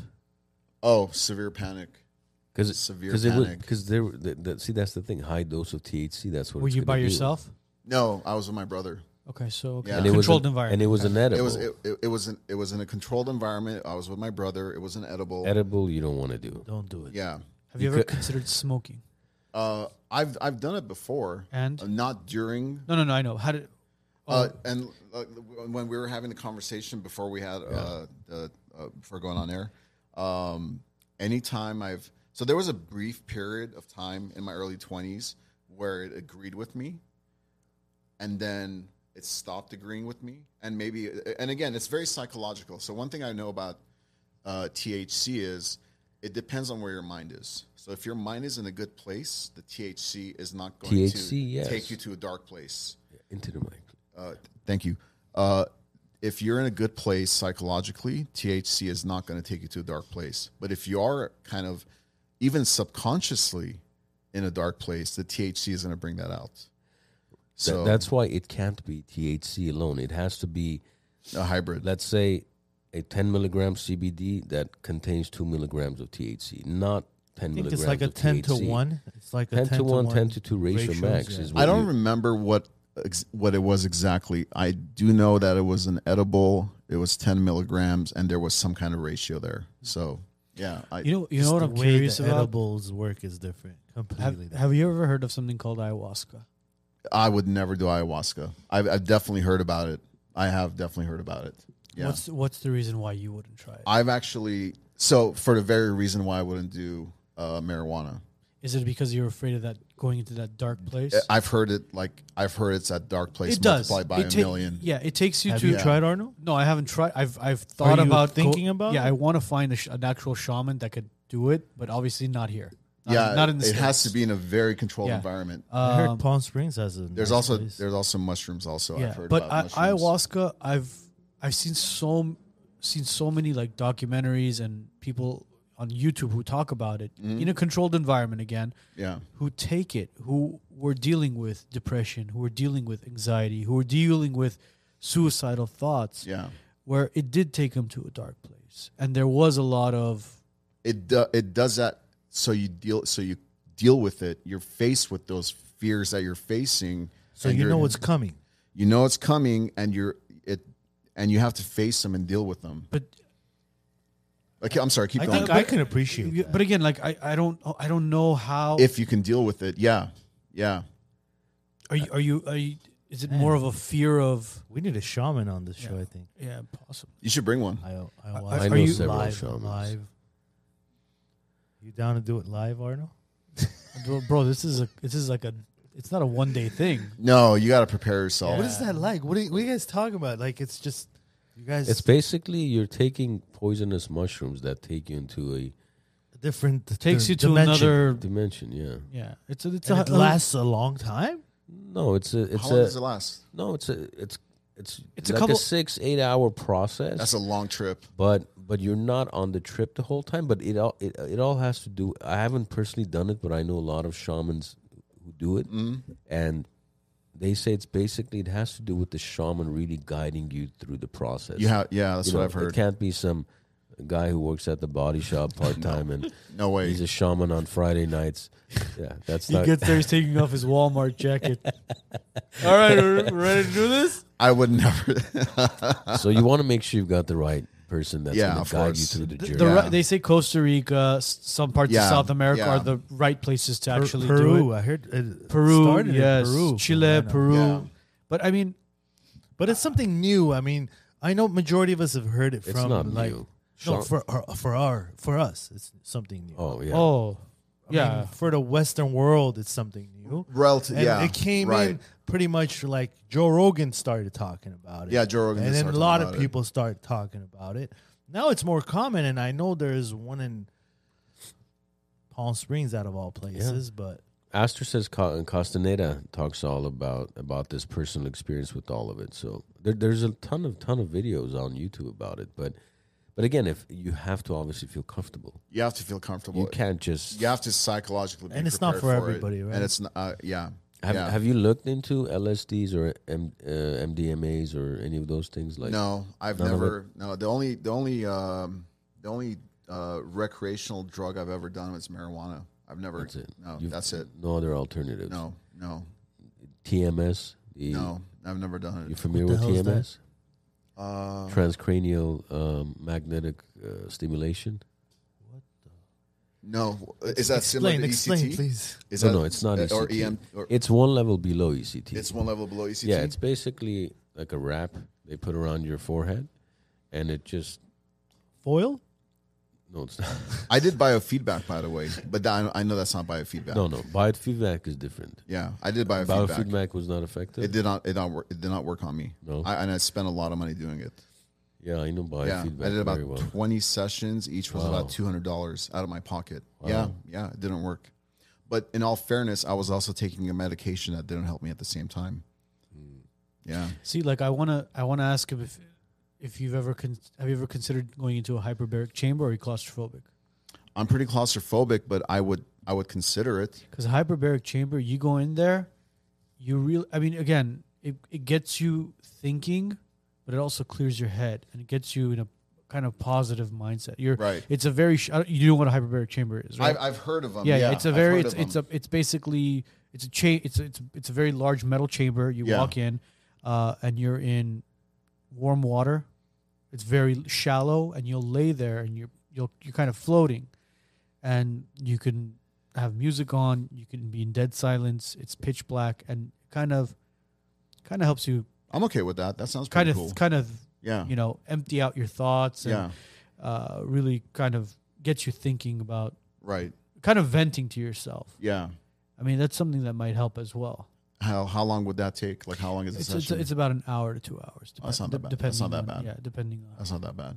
I think people do that on a daily. Some people use that on a You daily. would probably have to, because that sounds like a form of not meditation. that you to don't me. have, not that you have to, but I feel like the people that I've heard using it, they use it on daily. It works well for them. I would think so. Yeah, and I would actually. I mean, for someone like me who's not accustomed to meditation, I would have to do something like that. Like my brother, for instance, when he started meditating, he did it for years until it started working. And then like he recently got into Wim Hof like back in 2020, and he was doing that breathing exercise, and like he would hold his breath for like 3 minutes. I'm like 3-4 minutes. I'm like, wow, because That's powerful. but he had a past with meditation. I didn't. Also, since we're on the topic of alternative methods, microdosing on mushrooms I've heard is very effective as well. Yeah, Yeah, DMT. is that DMT? Is that Yeah. what it's called? Yeah. Well, I don't think microdosing is mushrooms is DMT. I think that's MDMA. Hold on, isn't shrooms DMT? That's what I thought. Hold on. Man, we don't know shit about recreational. yeah. I'm again. My background is in Western medication. Yeah. Yeah. So what is? I mean, as of this moment, what are you? What am are you I- feeling? Like, right now? what state are you at? I'm feeling perfectly fine. The only symptom I still have to this day is, so remember I told you when we pre going on air that the symptoms I had in 2016 were different than the ones I have today. Yeah. The primary difference, and initially I'm like, what in the world is this, right? Because I didn't know that it was a symptom of depression or anxiety. Is head pressure. I didn't have it last time. Now I had it when I was taking Lexapro, right? Remember I told you a story Yes, about like yeah. when like my Klonopin went down, I had this really weird pressure. Yeah. And maybe someone, one of the professionals, if any psychiatrists or psychologists is listening, they would probably vouch for it. But one of the symptoms of depression and anxiety and it doesn't happen to anyone. It's actually, and I actually initially thought it was rare, but apparently it's not as rare as I thought. Can you give me a second? Yeah. So the symptom this time around, one of the primary symptoms, and it's like it's going to sound strange to someone who's never experienced this, is, and primarily it's when you go to bed at night. You feel pressure like right here. I want to point it to the camera, like right here, and when you're trying to fall asleep, and like in the beginning was really bad. But I found my psychiatrist recommended a medication, not my current psychiatrist, my previous one. So the medication I'm taking is actually helping with it to a certain degree. Is this extremely annoying pressure like right here, and it's like this throbbing feeling where it'll like squeeze and let go, squeeze and let go. It's not fun whatsoever. And the thing is, when you're already having other symptoms and you're having this on top of it, there's a fear of going to bed because you know you're going to feel this every single night. Wow. Now, it's psychosomatic, but it's there. And there's nothing, I mean, Is that a side effect of one of the medications? Or? No. It's a side effect of anxiety and depression. Jeez. Now, some medications may enhance it, right? Because when you're starting out on an antidepressant, in the beginning, it's gonna make it worse until it makes it better. But it's definitely not a side effect. And let me tell you why. Because that day, I remember it very well, August 4, 2020, when I had those 2 panic attacks. I had already talked to my old psychiatrist and told him that my depression had come back. And at this point, he didn't know that I had 2 panic attacks. So I had told him, I'm like, hey, doc, like I need something to help me stay asleep. I'm falling asleep, but I can't stay asleep. He's like, okay. At first, he's like, oh, well, like, stay away from your phone. I'm not going to give you any medication right away. We're going to try it naturally. And I'm like, all right, fine. I'll give it. He's like, we're going to give it a week. I'm like, all right. I'm like, oh, let's do it. Let's do it for a week. I deep down inside, I knew it was more than just staying away from my phone, but I did it anyway. Let a week go by, called him, said, hey, doc, it didn't work. He's like, what worked on you last time? I said, Remeron, mirtazapine. He's like, oh, okay. He's like, that's fine. So he gave me mirtazapine. It just so happened that the day I picked up my prescription is the same day I had those 2 panic attacks. So I had 2 panic attacks that day. And that night, I took a mirtazapine. So when I went to sleep, I'm like, oh, maybe the mirtazapine is causing this. The panic attacks? No, Oh, the pressure, Pressure, the throbbing, the throbbing. yeah. But mirtazapine does not cause that because last time I was taking mirtazapine religiously, and I didn't feel that. So, and no other medication I was taking at this point. It was only mirtazapine. I hadn't even started Zoloft yet at the time. By the way, I went through this time around, I went through 5 antidepressants, standalones, and I'm currently on Zoloft for the 3rd time, giving it a shot again. But this time we're going higher on the dose. More than 150? More than 150. I'm on 150 right now. Because the first time I was meant to go back to work, so I told my doctor, I'm like, look, I got to go back to work. Like, let's go to 150 right away, not knowing that you don't do that with Zoloft. Zoloft, you don't F with it like that. Because I went from 50 to 150 in 2 weeks. What it did was after the course of a month, I went now, and this doesn't happen to everyone, but I went up so high, the titration was so fast that within a month, I felt utterly depressed, and that was the medication because you don't fuck with antidepressants like that. You gotta do it really slow. So the second time around, when I went back on Zoloft, this is time number 2. I'm like, and then this is when my old psychiatrist was like, "Hey Pierre, I'm really sorry, but I can't help you this time." So he referred me to another doctor, another psychiatrist. So that psychiatrist was like, "Well, what?" Why would he not want to help you? I think he he was so here's what happened in the pandemic. So many people had mental illness, and all the psychiatrists were stretched really thin. And I truly think he just didn't want to deal with me. Like, because I was one of those people that was constantly calling him. I was just like, I'm like, hey, doc, like, I need help. Like, you know, like, and like psychiatrists don't like when their patients are constantly calling them. They want to give you medication so you can go away. Yeah. Crazy, Yeah. man. You become a doctor, yet you don't want someone to call you. Yeah. This is insanity. Yeah. Did the pandemic affect you at all as far as 100%. 100%. did it make it worse? Do you think that was part of the plan, is to have more people with issues? 100%. Okay. That's another topic in and of itself. Yes, it is. It's a big topic. We're gonna bring it up right now. Yeah. Yeah. I can get into this all day. What do you guys think happened to the sales of all these psychological drugs? Dude, this is Off the charts, bro. It was all okay. I'll give my 2 cents on this, and I'll leave it up to you guys. But to me, the pandemic. You said it. I said it. I said it, and I'll say it out loud. The pandemic was a push for pharmaceuticals. Okay? In many ways. In many ways. Not just the vaccines, not just all the COVID tests, but to have people who for mental mental illness went up the wazoo during the pandemic. During crazy. the pandemic. You know, I gonna say it. saw I don't care. people vulnerable during the pandemic that I never thought I would see vulnerable. Yeah. People that had no history of mental illness. So now factor in someone who has a history of it. How do you think they're going to feel?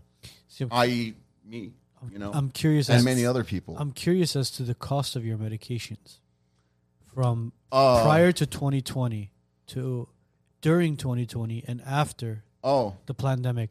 The cost of your medication. I'm just curious the cost did actually go up. My copay went up. My copay did go up, actually. Interesting. Yeah, it did. Interesting. It did. So I'm currently on Medi-Cal only because when my so I was on state disability for 12 months, that ran out, and then I was let go from my previous work. It was more of a mutual agreement. So that my insurance with my former employer that ran out, so I had to go with Medi-Cal. But my current job, which I'm loving right now, it's so nice to be back at work, man. Like it's actually very therapeutic too. Like I'm actually going to go home after this, and I'm going to keep working because there's something I need to get out by tomorrow. So beautiful. Yeah, and it's been very therapeutic. Work actually has been really good. You're busy. I'm busy. That's a good problem to have. Yeah, it's a good problem to have. It really is. So that's another thing. They were making people sit at home. What happens when you sit in home and you can't go anywhere? You start thinking. Yeah. Thinking brings up things in the past. 100%. See, that's what they were looking for. 100%. Yeah. Yeah. Lisa Nicole has a question. Sure. Did you ever go to therapy and work through because you said ego was kind of a major factor for you. I actually have a great therapist, Lucia Moon, who I think is actually watching. Maybe she still might be watching. She was here. Oh, she was? Yes. Oh, really? I didn't know that. Earlier on. Oh, she was not on the podcast. In the comments. Okay. No, in the comments. In the comments, yeah.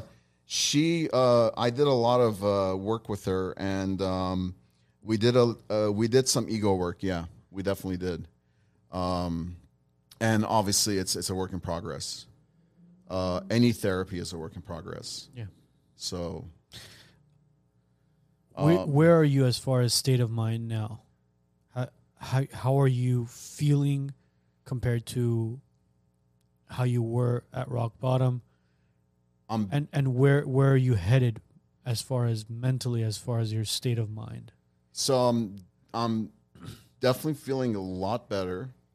I'm not at 100%. So like from a medication point of view, the Zoloft hasn't theoretically kicked in yet. But I'm so much better than where I was in 2020 and 2021. And again, sorry for asking. No, don't apologize. I noticed your hands as far as trembling. Oh yeah, I have that. I've had that for a very long time. So is that because of the certain medications that you're taking, or is that something where it happened? I had a pre-medic. I've had this since the age of 21. The trembling. The trembling, yeah. It's You don't trembling think or that it's was a anxiety? sign of it? It's probably, yeah. I actually do think it's actually a sign of anxiety. Yeah. I mean, sorry for bringing it up and asking. No. I just want to. No, you can do. Like I said, you guys can bring up whatever you want. Yeah.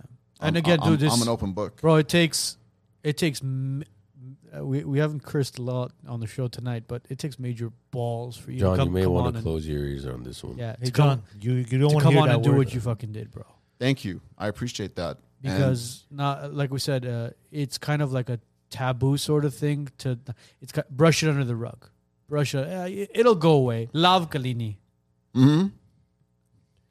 I know, and that's why I came. Yeah. Is for people to understand that ayo love be the Allah, but let's talk about it.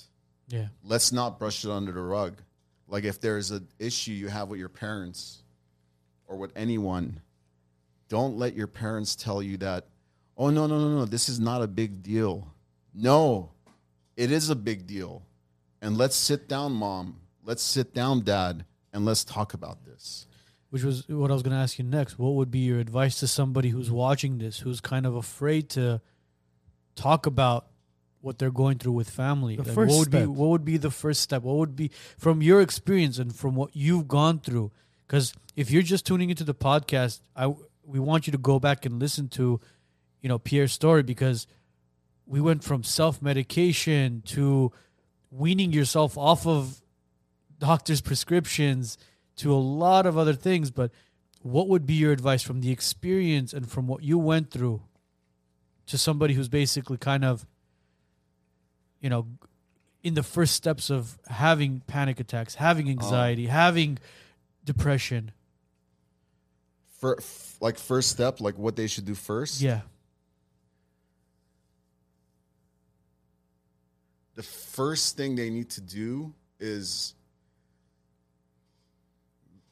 the number one most important thing is for them to first and foremost talk to someone.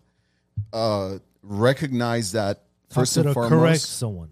I'm sorry? Talk to the correct someone. The correct someone. And you should feel comfortable talking to your parents. And if your parents you don't feel comfortable because you feel like your parents are going to shame you for it. That's such a terrible thing. I'm here. If there's any Armenian parents out there listening, please, if your son or daughter, or even if you are experiencing depression or anxiety, it's nothing to be ashamed of. Because it might be situational or it might be clinical. It might actually be a chemical imbalance. And it's an illness, and that's okay. It's okay. It's an illness. It's more prominent than you think. I mean, this is really important. Yeah, this is really important. It seems that people aren't shy or embarrassed about saying, "Look, I have migraines. I have kidney disease. I have knee pain. I have this pain. I have that pain. I have constant heartburn. I have. Yeah, they'll talk about anything, even like about their private parts. Like, we all know John has yeast infection every other month. Yeah, he talks about it publicly, and it should be just as common as that. Yeah, but when it comes to mental illness, it's like they think people are crazy. Like, no, they're not. Even if you go to a psychologist or psychiatrist, that Gija incha. No, nothing wrong with therapy. It's a fucking disease like any other disease. Absolutely, no difference. It's actually even more challenging because if you have knee pain, you take a medication, you can feel if it worked or not. With psych meds, you can't. You can't. The only one that works that way is maybe Ativan. That's it. Everything else you need. And that's only if it's anxiety. Yeah. And that's only if it's anxiety. And he just mentioned that he's back on Zoloft, but he hasn't felt the full The effect of same it dose yet. didn't take me there. Yeah, So it's something where I'm on. You got to go up higher, right? That's the goal. And if Zoloft doesn't It's work, not the goal. It's not. That's what you need. well, assuming Zoloft works, what if I go to 200 and it's not The enough? same med doesn't always work. The same med doesn't always work. Because typically with It's called a poop out. with mental illness, 5 to 10 years, you gotta kind of reevaluate things because it Yeah. stops working. your Yeah. body gets immune to it. Is that what it is? Yeah, Kind of. the body. And in his case, Zoloft was working in 2017. And then I stopped it. He stopped it, but it could have maybe stopped in 2025 or Yeah, whatever. yeah, But you're that not could've back happened. on Zoloft. No, he is. I am back He on is, Zoloft. yeah. But He are- is, but it may not be as I'm effective going this through time a around. trial. Yeah. I'm going through a trial period right now. Let's say it does start to kick in. It starts to work. Yeah. Are you prepared? Because you weren't before. Are you prepared to kind of do what the doctor says and take this for the rest of your life? Or are you going to kind of wean yourself off again and then kind of stop at a certain point? I'm going to stay on for the rest of my life. Okay. Yeah. There you go. But I would definitely encourage some of the things your brother is doing. 100%. 100%. That's something 100%. Swimming. Yeah. Start Baseball. slow. Yeah. The trick to health, as far as athletics, start slow. If Yeah. you try and go run 3 miles the first day, you're gonna fail because you're gonna give up the next day. That's You very start true. around the block, bro. Yeah. The next day, add 10 steps. Don't add another mile. Yeah. Add 10 steps at a time. Yeah. That's the only way you're gonna continue. But if you go at it the first day, I'm doing 7 miles today. Guess what? You're not going back to it. You said you live in Glendale, right? Yeah. Have you ever considered doing the Brand Park trails? Hiking up there maybe once every other day? Nature has a great. I cycle, tried bro. during the depths of my anxiety. I couldn't do it, but I can do it now. Yeah. Yeah. But even look, the reason why a lot of people fail to make it a routine is because it takes a step. Like you have to get out of your house, get in your car, drive to the park, get on the trail. That's a multi-step process, right? But if you just get out and walk, a block. mile, 2 miles, 3 miles, just around your neighborhood, it takes no steps. You just have to Yeah. put on your panties and shoes, and that's it. You're ready to go. Well, You don't have to drive to the gym. You don't have Yeah. to. You Now, don't have here's to wear another swimming advantage shorts of it. to get you in run the pool. into people. That's when you true. walk outside, you Yeah. run into people. Yeah. You run into people, conversation comes up. That's true. So that's the things that I feel like could help. But like we all said, none of us here are professionals. Including us- myself. This is Including just a myself. conversation. Yeah. Everyone out there, just is simply a conversation, nothing more. Pierre, dude, you got balls, man. Much power to you Thank for you. doing what you did, coming on, talking about it. I mean, not everybody could do it. If people want to reach out to you, are you okay with them kind of sending you a DM? Yeah, please. Yeah. I'm all about it. That's what I came on the show for, because there's a lot I wanted to say I didn't really even touch up on, but Dude, we're open to it. We're open to it. Go for We're- Yeah, I'm if you don't mind, I would Yeah, of like course. to touch up on some more things. go ahead. Nate- Don't mind him. He Yeah, always yeah, likes yeah. to Oh, cut no, it no, short, it's right? okay. Sorry, It's sorry. okay. I don't mean to. No. Who's coming not over, at all. Arno? Who's Not at coming all. over? Nobody actually. Nobody's coming over. So I wanted to talk about the psychological component, which I did. It's psychological, and in many cases, like we were talking about, it's situational, right? So if it's situational, you can change your situation. You can take steps to change it, because not everyone has it clinically. And if it's clinical, and here's the rub with anxiety and depression, how do you really know if it's clinical, right? I don't think science has advanced enough for someone to be able to be like, no, this guy has a clinic. I mean, psychiatry is working on it, but they're not fully there yet. Have you tried the Amen Clinic by any chance? So I looked into it, yes. I was going to do the scan, Yeah. but it was really expensive. So I've definitely heard about the Amen Clinic. I've heard about Dr. Amen. I actually I had a session with Dr. I'm forgetting his first name, but Dr. Henslin. Dr. Henslin is affiliated with the Amen Clinic. And our mutual friend Gary is the one who put me in touch with Dr. Henslin. And I had a 1-hour session with him, and I just filled out a question answer, and he's basically like, you have PTSD. So, and he determined that based on like a 30-page question answer thing that I filled out. Yeah.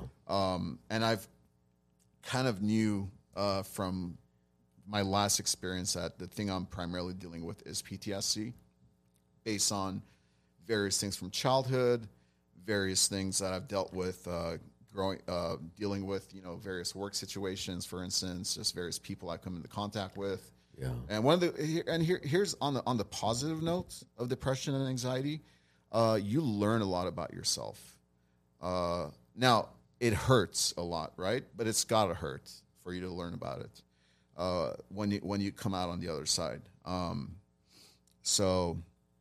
I've definitely heard about the Amen Clinic. How about hypnotism? Since you said it has a lot to do with childhood and work-related issues, Hypnotherapy. Hypnotherapy. Yeah, I'm gonna. I will definitely look into that, because that would. I know I've my current psychologist Lucia, her and I have talked about that. So I'm gonna reach out to her actually and talk to her about that. See if she knows anyone. And you could connect us to that person, because we want a hypnotherapist on the Yeah. podcast as well. Yeah, That's yeah. something where you can get into deep conversation. Yeah, that's like child work right there. Connecting with your inner child. Yeah, because there's a lot of triggers that have built up for a lot of people dealing with depression, where you kind of have to unwind it, Yeah. go back, remove that guilty feeling, Absolutely. or that resentment or anger, whatever it happens to be. It's like a giant knot. Yeah. And then the knot turns into another knot and another knot. And then next thing you know, when you look back, you're like, holy shit, how do I unwind this? Absolutely. And in order to really, really, truly kind of unwind and straighten out everything that happened in your life, it's hard to do it alone. 100%. You need some help, whether it's professional or, a family member or a friend who can Yeah. actually help you unwind that. Yeah, absolutely. And that's what I was trying to get at was, I really hope your parents are someone you can go to. And if they're not, it's unfortunate, but I know it's part of our culture, unfortunately. You know what it is? It's not only our culture. I think it's All it's humans have it. it's not only all. Not I don't think so. I think it's how generation? It's how we lived and where we lived and what we went through. Right. Like my family lived in communist Russia. Yeah. How was it there? Straight up fucking dictatorship, man. Yeah, that's true. And They had to be strong. yeah, and They had in to be order strong. and in order to survive in a communist regime, you had to be tough-skinned. Yeah. And then when you come to this country, you're in the land of opportunity, land of the free, but you're kind of wired in a way where you still think it's kind of communist Russia.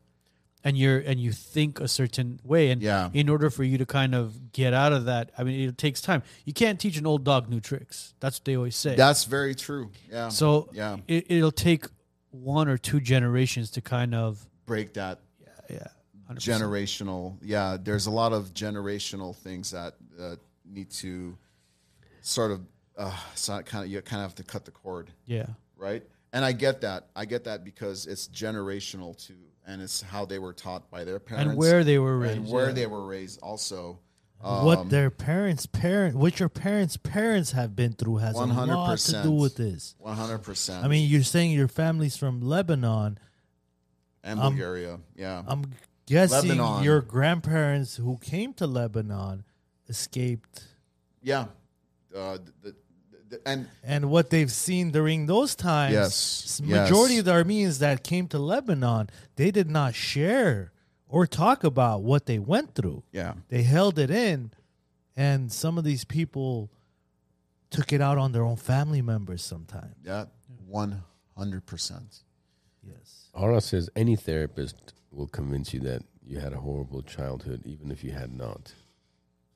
No, not don't true, say bro. that, man. There's some really good There's doctors some- and therapists out Yeah. there, man. Don't say not that. all of them will. See, Not I mean, all of them I will. will agree with Aura that majority are not in it for the right reason, but it's about finding the right person. That's what I said. You have to find the right one.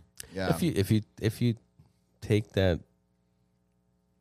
approach, I mean, your attorney, your doctor, your insurance guy, your realtor, your everything, Gynecologist. your gynecologist, they're all going to try to rip you off. Take your money Yeah. and say, "Oh yeah, you got a case. I think you got a strong case here."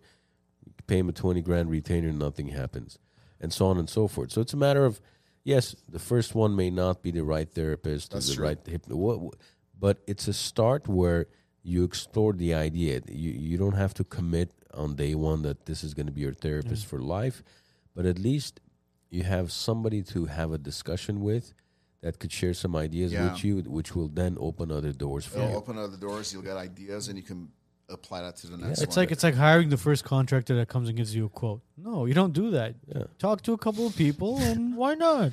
I can speak from experience on that one. He's like, what do you mean I hired everyone? oh, jeez. What about being an architect? So you're an architect. Not licensed, but I'm in the field. Yes. So you're in the field of art. I'm in the field of architecture for a very long time. Don't you think that's a boring field? Like Architecture? Yeah. Architecture? Yeah. Oh man, are you kidding Oh, me? I mean, just for hold on. me. For me, you guys gotta understand what I'm just. Well, you said, Depends on the don't kind you of think? architecture. So Yes. you're asking him what he thinks. Yes. It depends on the kind of architecture. I've worked on projects that will bore me to death. Not the 3D ones. I'm talking about the grind ones, right? Well, they're all grinds. All of them are a grind, but it depends on the projects. So I've worked in theme entertainment for almost 11 years, and that I that's exciting. that I love because every project is different from the next. I mean, I've worked on some like pretty cool Disney theme park attractions. So when you say theme park, meaning you designed the layout of it? Or So I myself personally don't actually lay out the floor plan. The way it works is they'll have their creative team do it, and then it gets handed over to the architecture department. And once we get it, we get a conceptual design, and we'll ultimately take that and we realize that, we manifest that into something that's buildable. And you guys were, and you said you were involved with Disney, right? Yeah. Were you involved in Galaxy's Edge? No, only back of house. Oh, okay. 'Cause Not I was about, not front of house. I know what you're talking about. I was about to say, I was like, good shit, bro. Because I know someone who was though. Yeah, nice, yeah. nice. Yeah, because it's incredible what they. Did there, man. I heard great things about Star Wars Land. So yeah, Yeah, it's insane from the floors to the walls to, I mean, yeah, you go in there and it's insane. that's the correct me if I'm wrong. That's the dark ride, the one that takes you from scene to scene, right? Or is that not the ride Millennium? itself? Yeah, there's the Millennium Falcon ride, and then there's the obviously- other one that there's you're the other referring one. to, yeah. But as far as the actual Galaxy's Edge, the land itself, when you walk in. Oh, you're talking about the entire experience. Oh yeah, right, it's insane. right. Okay. I mean, even the characters in there. When you ask them, "Oh, Star Wars Land looks great," they go, "What is Star Wars?" Well, so one thing with that is it was one of the first. It wasn't the first for sure because I think Cars Land was. Yes. But Cars Land started. It was like the first fully immersive land, and that hadn't been done before. And I think Toy Story was the second, and eventually Star Wars Land was. Beautiful. Yeah, fully immersive. Yeah. I did see a comment about someone mentioning, let's not bring up a new generation of Armenian snowflakes. If you've been a follower of the Wise Nuts, we're complete opposite of raising snowflakes. I don't think you got the right show, buddy. But when you talk about psychological health, it's okay to bring it up sometimes, buddy. It's nothing against it. I don't even know what that means. So basically, we got someone that's saying, "Oh, why are you guys talking about how you're raising a new generation of Armenian snowflakes by talking about these issues, right?" Oh, Which is the stupidest thing you could say. Oh, so No. the fact that we're talking about mental illness means we're raising snowflakes? no. In a sense. No, that's not right. Interesting. He's saying hope Soviet effects last longer. Wow. Wow. No. Okay. Great. We all have our own opinion. Everyone's has- I yeah. mean, you're welcome Yeah. to yours. That's Everyone's the best welcome part. to it. So the Wise Nuts will allow you to have your opinion. Yeah, That's the only difference. To each their own. Yeah, it's like an asshole. Everybody's got one, right? Yeah, definitely. Seriously. Anything else that you kind of wanted to touch base on? Yeah, and one final. Well, there's a bunch, but one important thing also is, and I think we've kind of talked about this from the point of view of working out, but about the generations, the older generations, their diet was a cleaner diet. The land, Less hormonal. yes, the land that the food was raised on was cleaner. Now, I was born here, raised here. Some of you guys came here at a very young age. The food that we were eating was not as clean. Them Big Macs and chicken nuggets, man. Yeah. So now, like, the food that we're putting in our body is messing up with our hormones. And if you are now, if you're clinically inclined, if you're inclined to have clinical depression or anxiety, and now you're putting bad foods into your stomach, because the central nervous system, what a lot of people don't understand is it actually starts at your gut. Yep. Serotonin is created in your gut, and then it transfers over via neurotransmitters or whatever into your brain. Correct. Yeah. That's why antidepressants actually don't. Dude, you sound like Hormone right now. Antidepressants, they don't go to your gut. They're going right. They're going to the second source, which is your brain. They sit in your gut and they sit in screw up gut. your brain. Yeah, and they so like so you can reverse it by changing your diet. But if the food source is messed up to begin with, then it's so. The point I'm trying to make here is, what you eat is what you are. And by the way, I want to credit. I'm not going to mention her name, and I know she's listening. So thank you for helping me make this point, because she's the one that helped remind me about this. The food is a very big component of mental health, just like any health. So if our parents were not only were they born and raised in a situation where they actually had to be stronger and tougher, right? Also, they were eating healthier foods. 100%. What And about Whole movement? Foods. They were What about eating Whole movement? Foods, yeah. Movement? Yeah. They were probably moving Right a lot now, aren't more. you working from home? Yeah. We all have. Most of us have computer. Have you jobs. tried even counting your steps per day? No. See? Because I'm sitting. I work. I Our model. parents' generation, they walked to Yes, school. very true. They walked home from school. Very true. They started working. They walked to work. Yeah, Before that, as humans, we were hunters and gatherers, at right? 100%. So you didn't eat if you didn't go catch something, bro. God did not create us to sit in front of the computer 8 to 12 hours a day, 5 days a week. And I think making it worse is creating all these fast foods, Postmates now. Now you don't even need to sit in your car to go get your McDonald's. Now you could sit at home and have it delivered directly to I'm you. guilty of it, but Well, yeah, You can do what John does, wear diapers, and you don't have to walk to the restaurant. Because, Yeah. What dude, does there's he do? He just sits there and shits himself?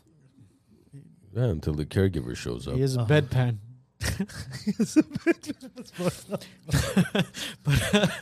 but like, dude, there's times where I'm guilty of this. Pierre's wondering who John. John, it's like, who's it's all John? good. It's okay. We'll show you a picture of Yeah, John. at the John end of is- the show.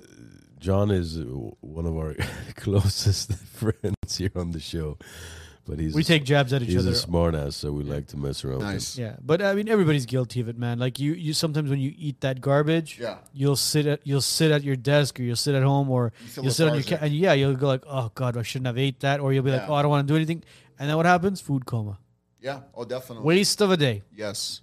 Yeah, So those were all. There's a few more, but I think I got all the main points across that hopefully resonated with the audience. So Yo, I want to bring yeah. something weird up. I'm open to you guys now. I think it did, and the fact. Look, here's what I always look at, and this is how kind of our show has gotten to the point it is today. Is even if we bring on a guest and 1 or 5 or 10 people get something out of it, That's the we whole don't have idea. the reach Joe Rogan does, so we're not going to get into. We're not going to have millions of eyeballs. Right. But even if we're able to impact somebody where they weren't sure if they had depression or not, now they're certain they probably need to look into it and not take their grandma's or parents' pill and test it out themselves. Don't Then, self-medicate. Don't then, ever. then Don't we've ever. done something right. Yeah.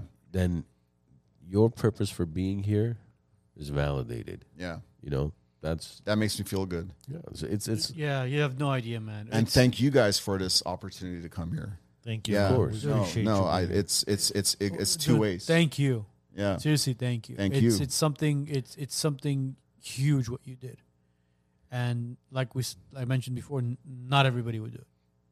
Not No, everybody otherwise would. we would have had somebody on 100%. 178 even asked episodes. 178. Episode 178. 178. Yeah. What were you gonna say, Ed? You said I was gonna something- say the size. Like everyone here has seen their dad's hands. Who has bigger hands, you or your dad? Pops. My dad. definitely not us. Does that say anything? Well, because they work with their hands. They were, Yeah, They did. exactly, Yeah, they see? did. No, yeah. we're a bunch of snowflakes. That's what it is. So there's some truth to that. Then, yeah, Jesus Christ. Anyway, Jesus Christ. Pierre, thanks again, man. absolutely. We really My appreciate pleasure. you coming on My pleasure. to join us, to talk to us. God bless you guys. Guys, if anybody needs to reach Pierre, we have his Instagram tagged in multiple posts. He's following us as well. You go to the actual post that I posted with him, and we're actually collaborating Yeah, on it. So you yeah. click on it, it'll go to his page directly. Other than that, daily memes are back. Posting daily memes. When you say back, where were they? Because I miss it some weeks, bro. Oh. I And miss it also, some please weeks. share, share. It's just Yeah, sometimes we I need miss it. more eyeballs. Yeah, so share today's episode. It was a very informative one. It's something that, like we said, Armand said it as well. If one person or two people or three people can benefit from today's show, it's something that, you know what, we achieved our goal. Absolutely. Simple Yeah. as that. Yeah. Today's episode will be on Spotify, iTunes, all major platforms mañana. Waiting for the music cue. Are we good? Are we good? Are we good? Oh, no wonder it was. There we go. Don't you remember? There we go. Other than that, have a great week. Have a great weekend. And should we mention who's coming next week? Let's do it. Who? He's a really tall guy. Is he tall an Armenian LA guy guy. now, or he's still? An I don't know. Arizona He'll tell guy? us. He'll tell us let what us know. he'll let us know what he's doing in LA. But the tall Armenian Matthew will be with us next Monday. We haven't seen him in person. Narek was at my house, my brother-in-law. He said he saw him at the gym, and he goes, "Bro, that guy's huge." Yeah. I'm like, "What are we looking?" Right here. I asked him. Yeah. I'm like, Definitely. "What are we looking at? Like 6'6"? He goes, 6'8", bro. He goes, "Bro, Wow, he's 6'8". really? Yeah, he's That's 6'8". a tall Armenian right there. Matt, That is a tall Armenian. Hopefully, I won't have my Kleenex next Monday. Yeah, I yeah. won't have a runny nose. yeah, he doesn't have. He's not COVID positive.